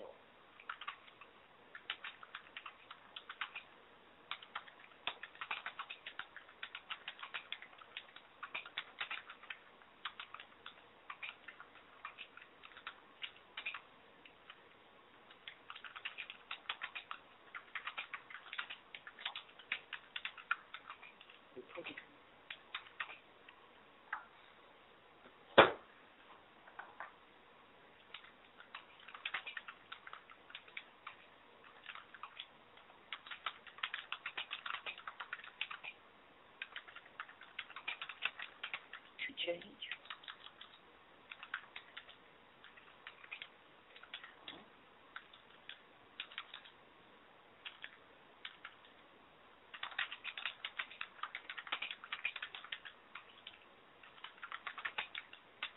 Yes. Yep.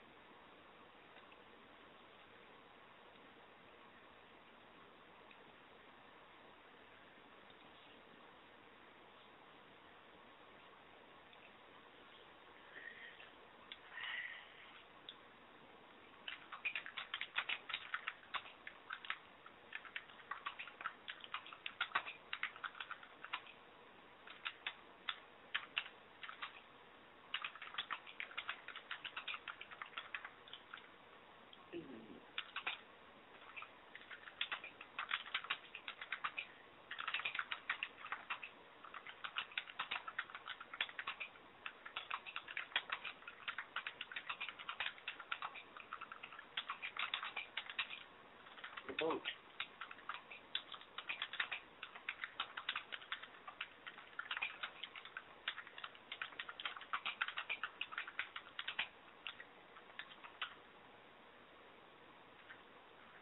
Culture.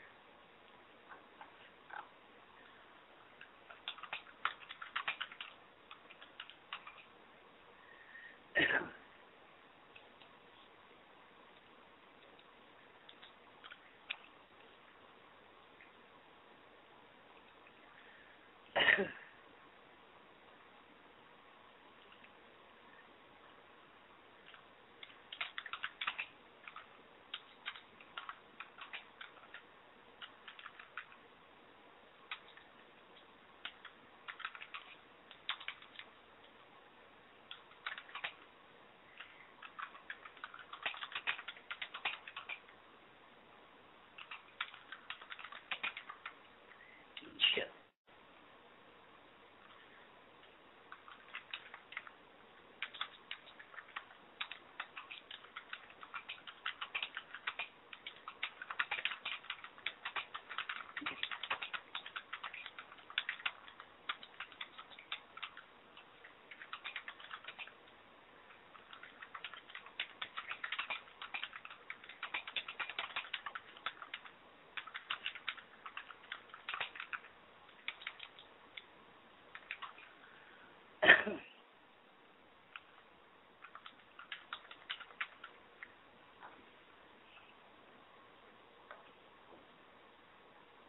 Like what?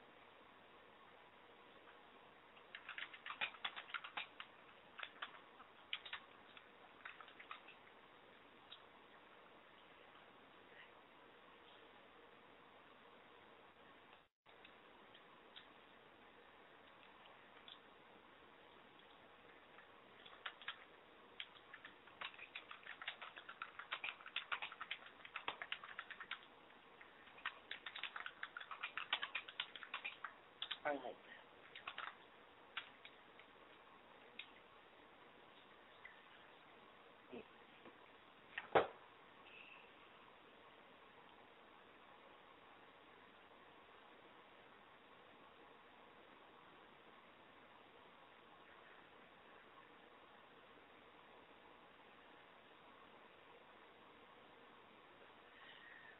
One can only imagine.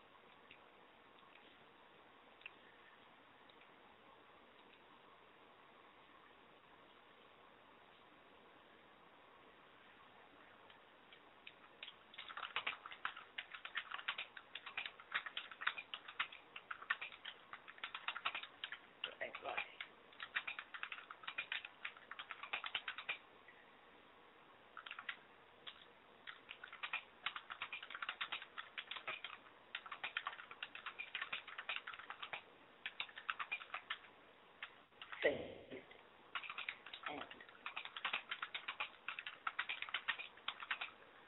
and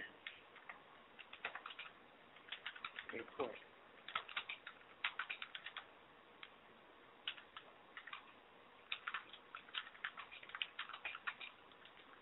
Year.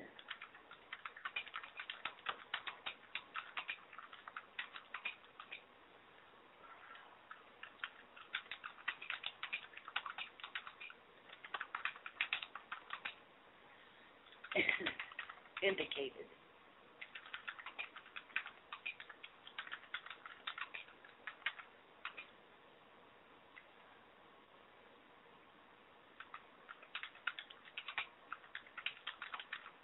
Declining.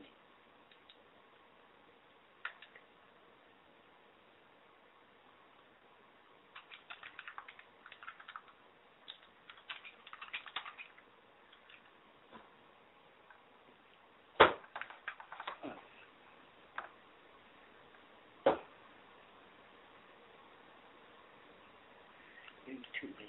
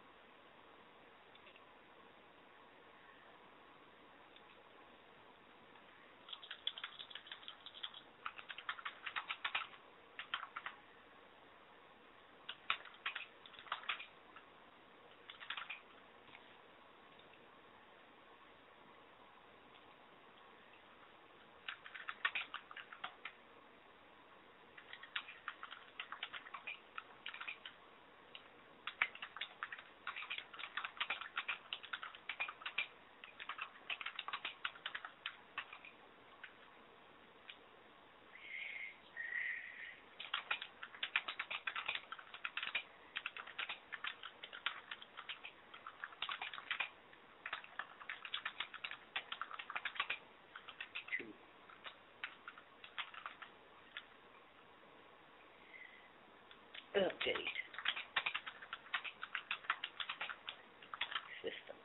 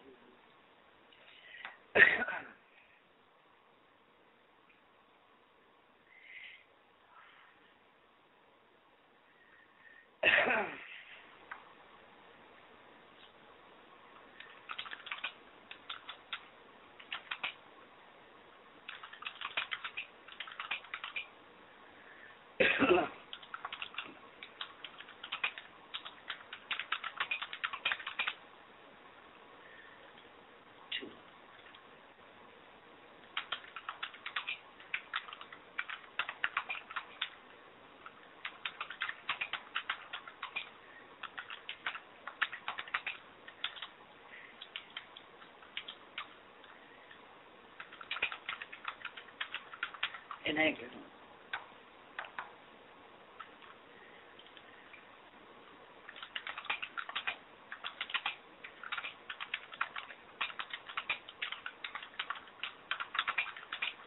Continuance.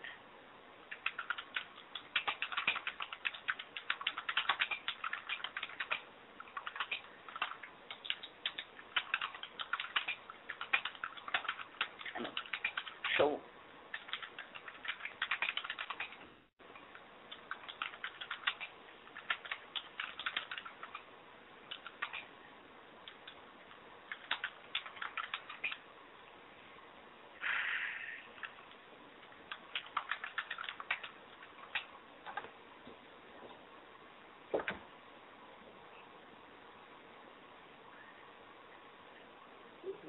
these lights on there.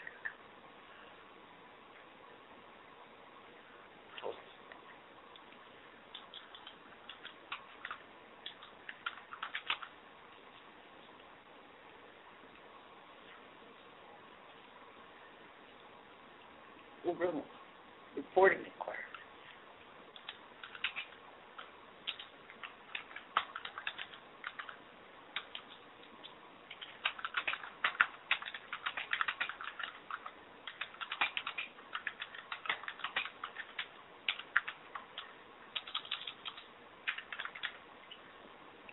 Fight me.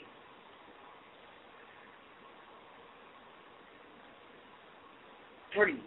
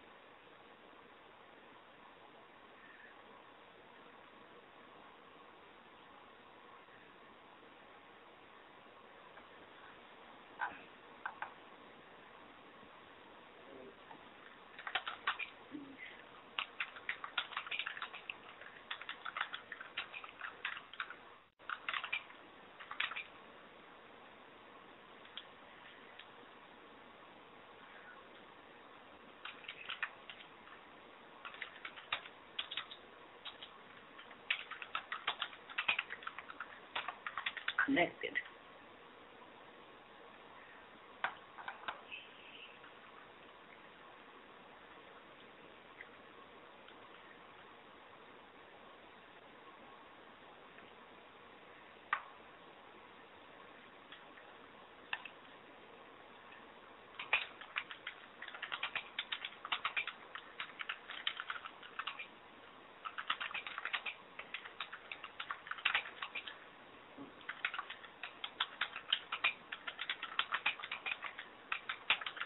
Benefit.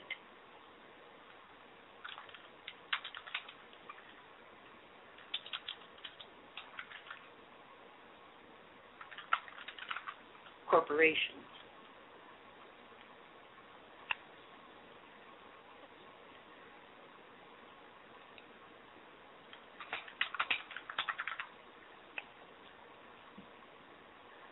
And all.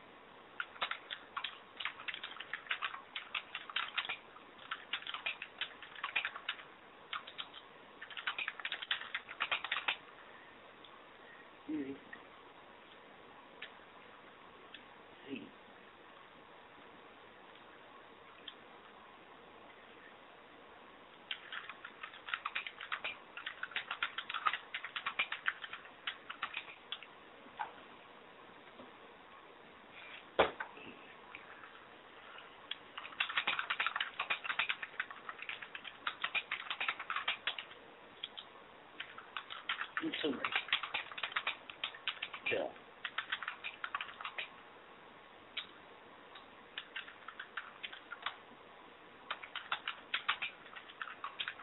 Did not any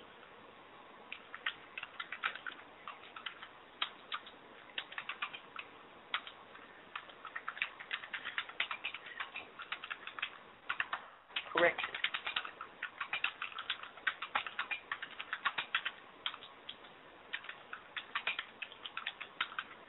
or an illness.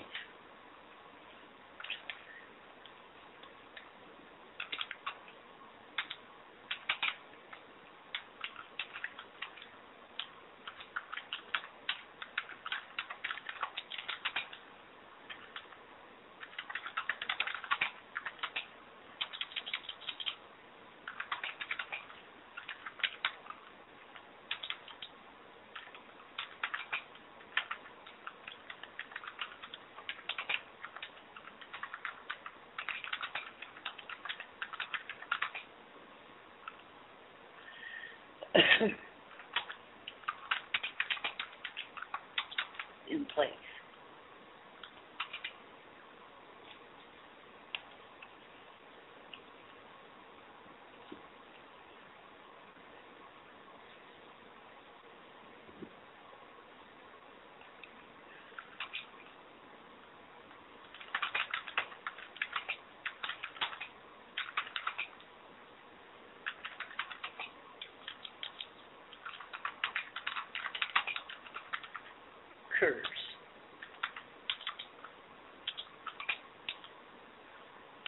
Remain in place.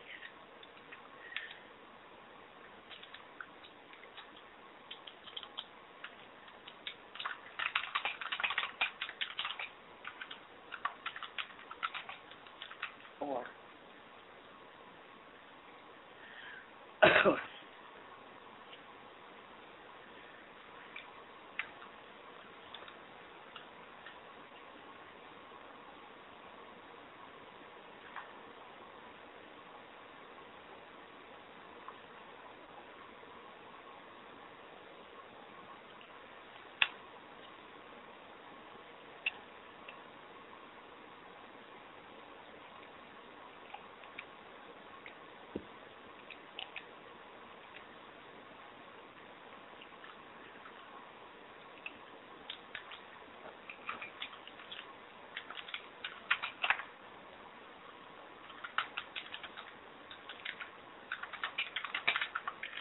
No, it isn't.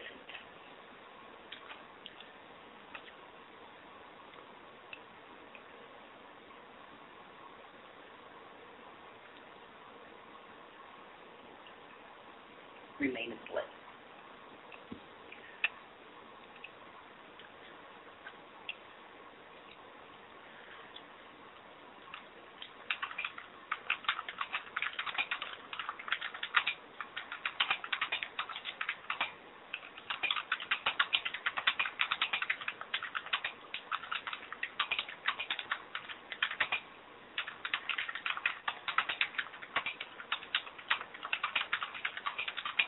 U.S.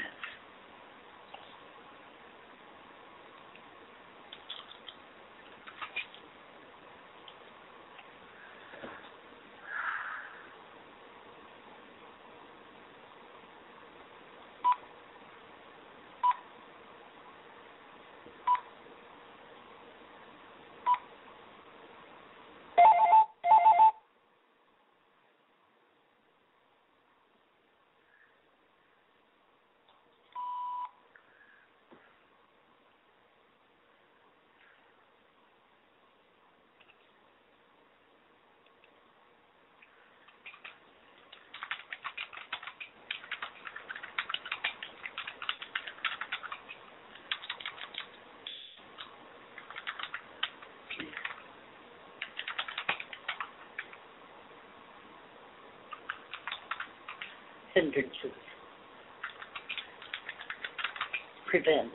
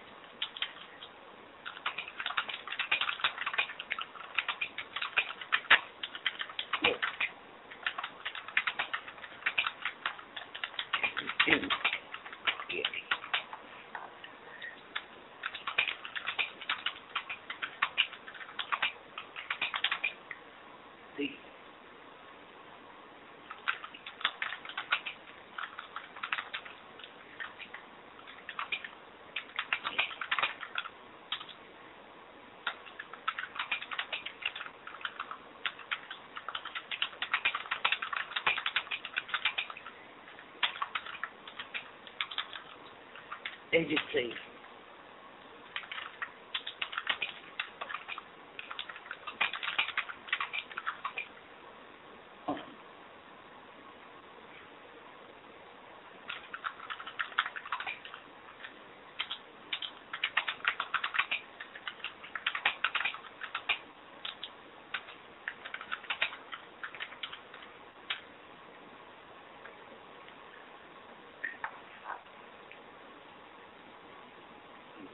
And the last one considers that.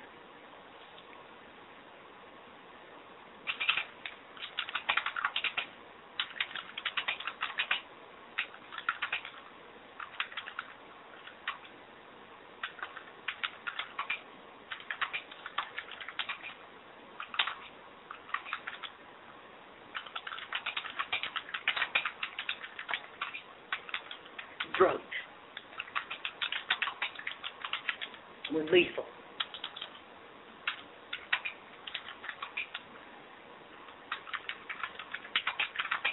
For youth.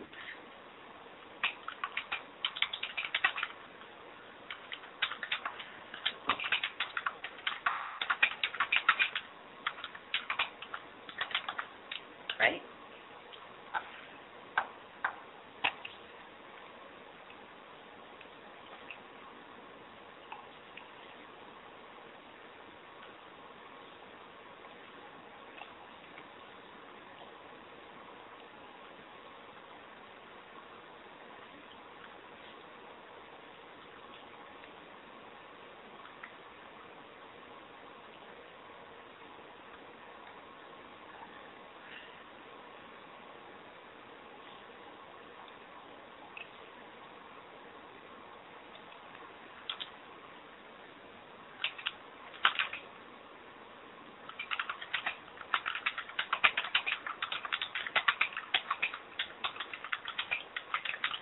Bailing out.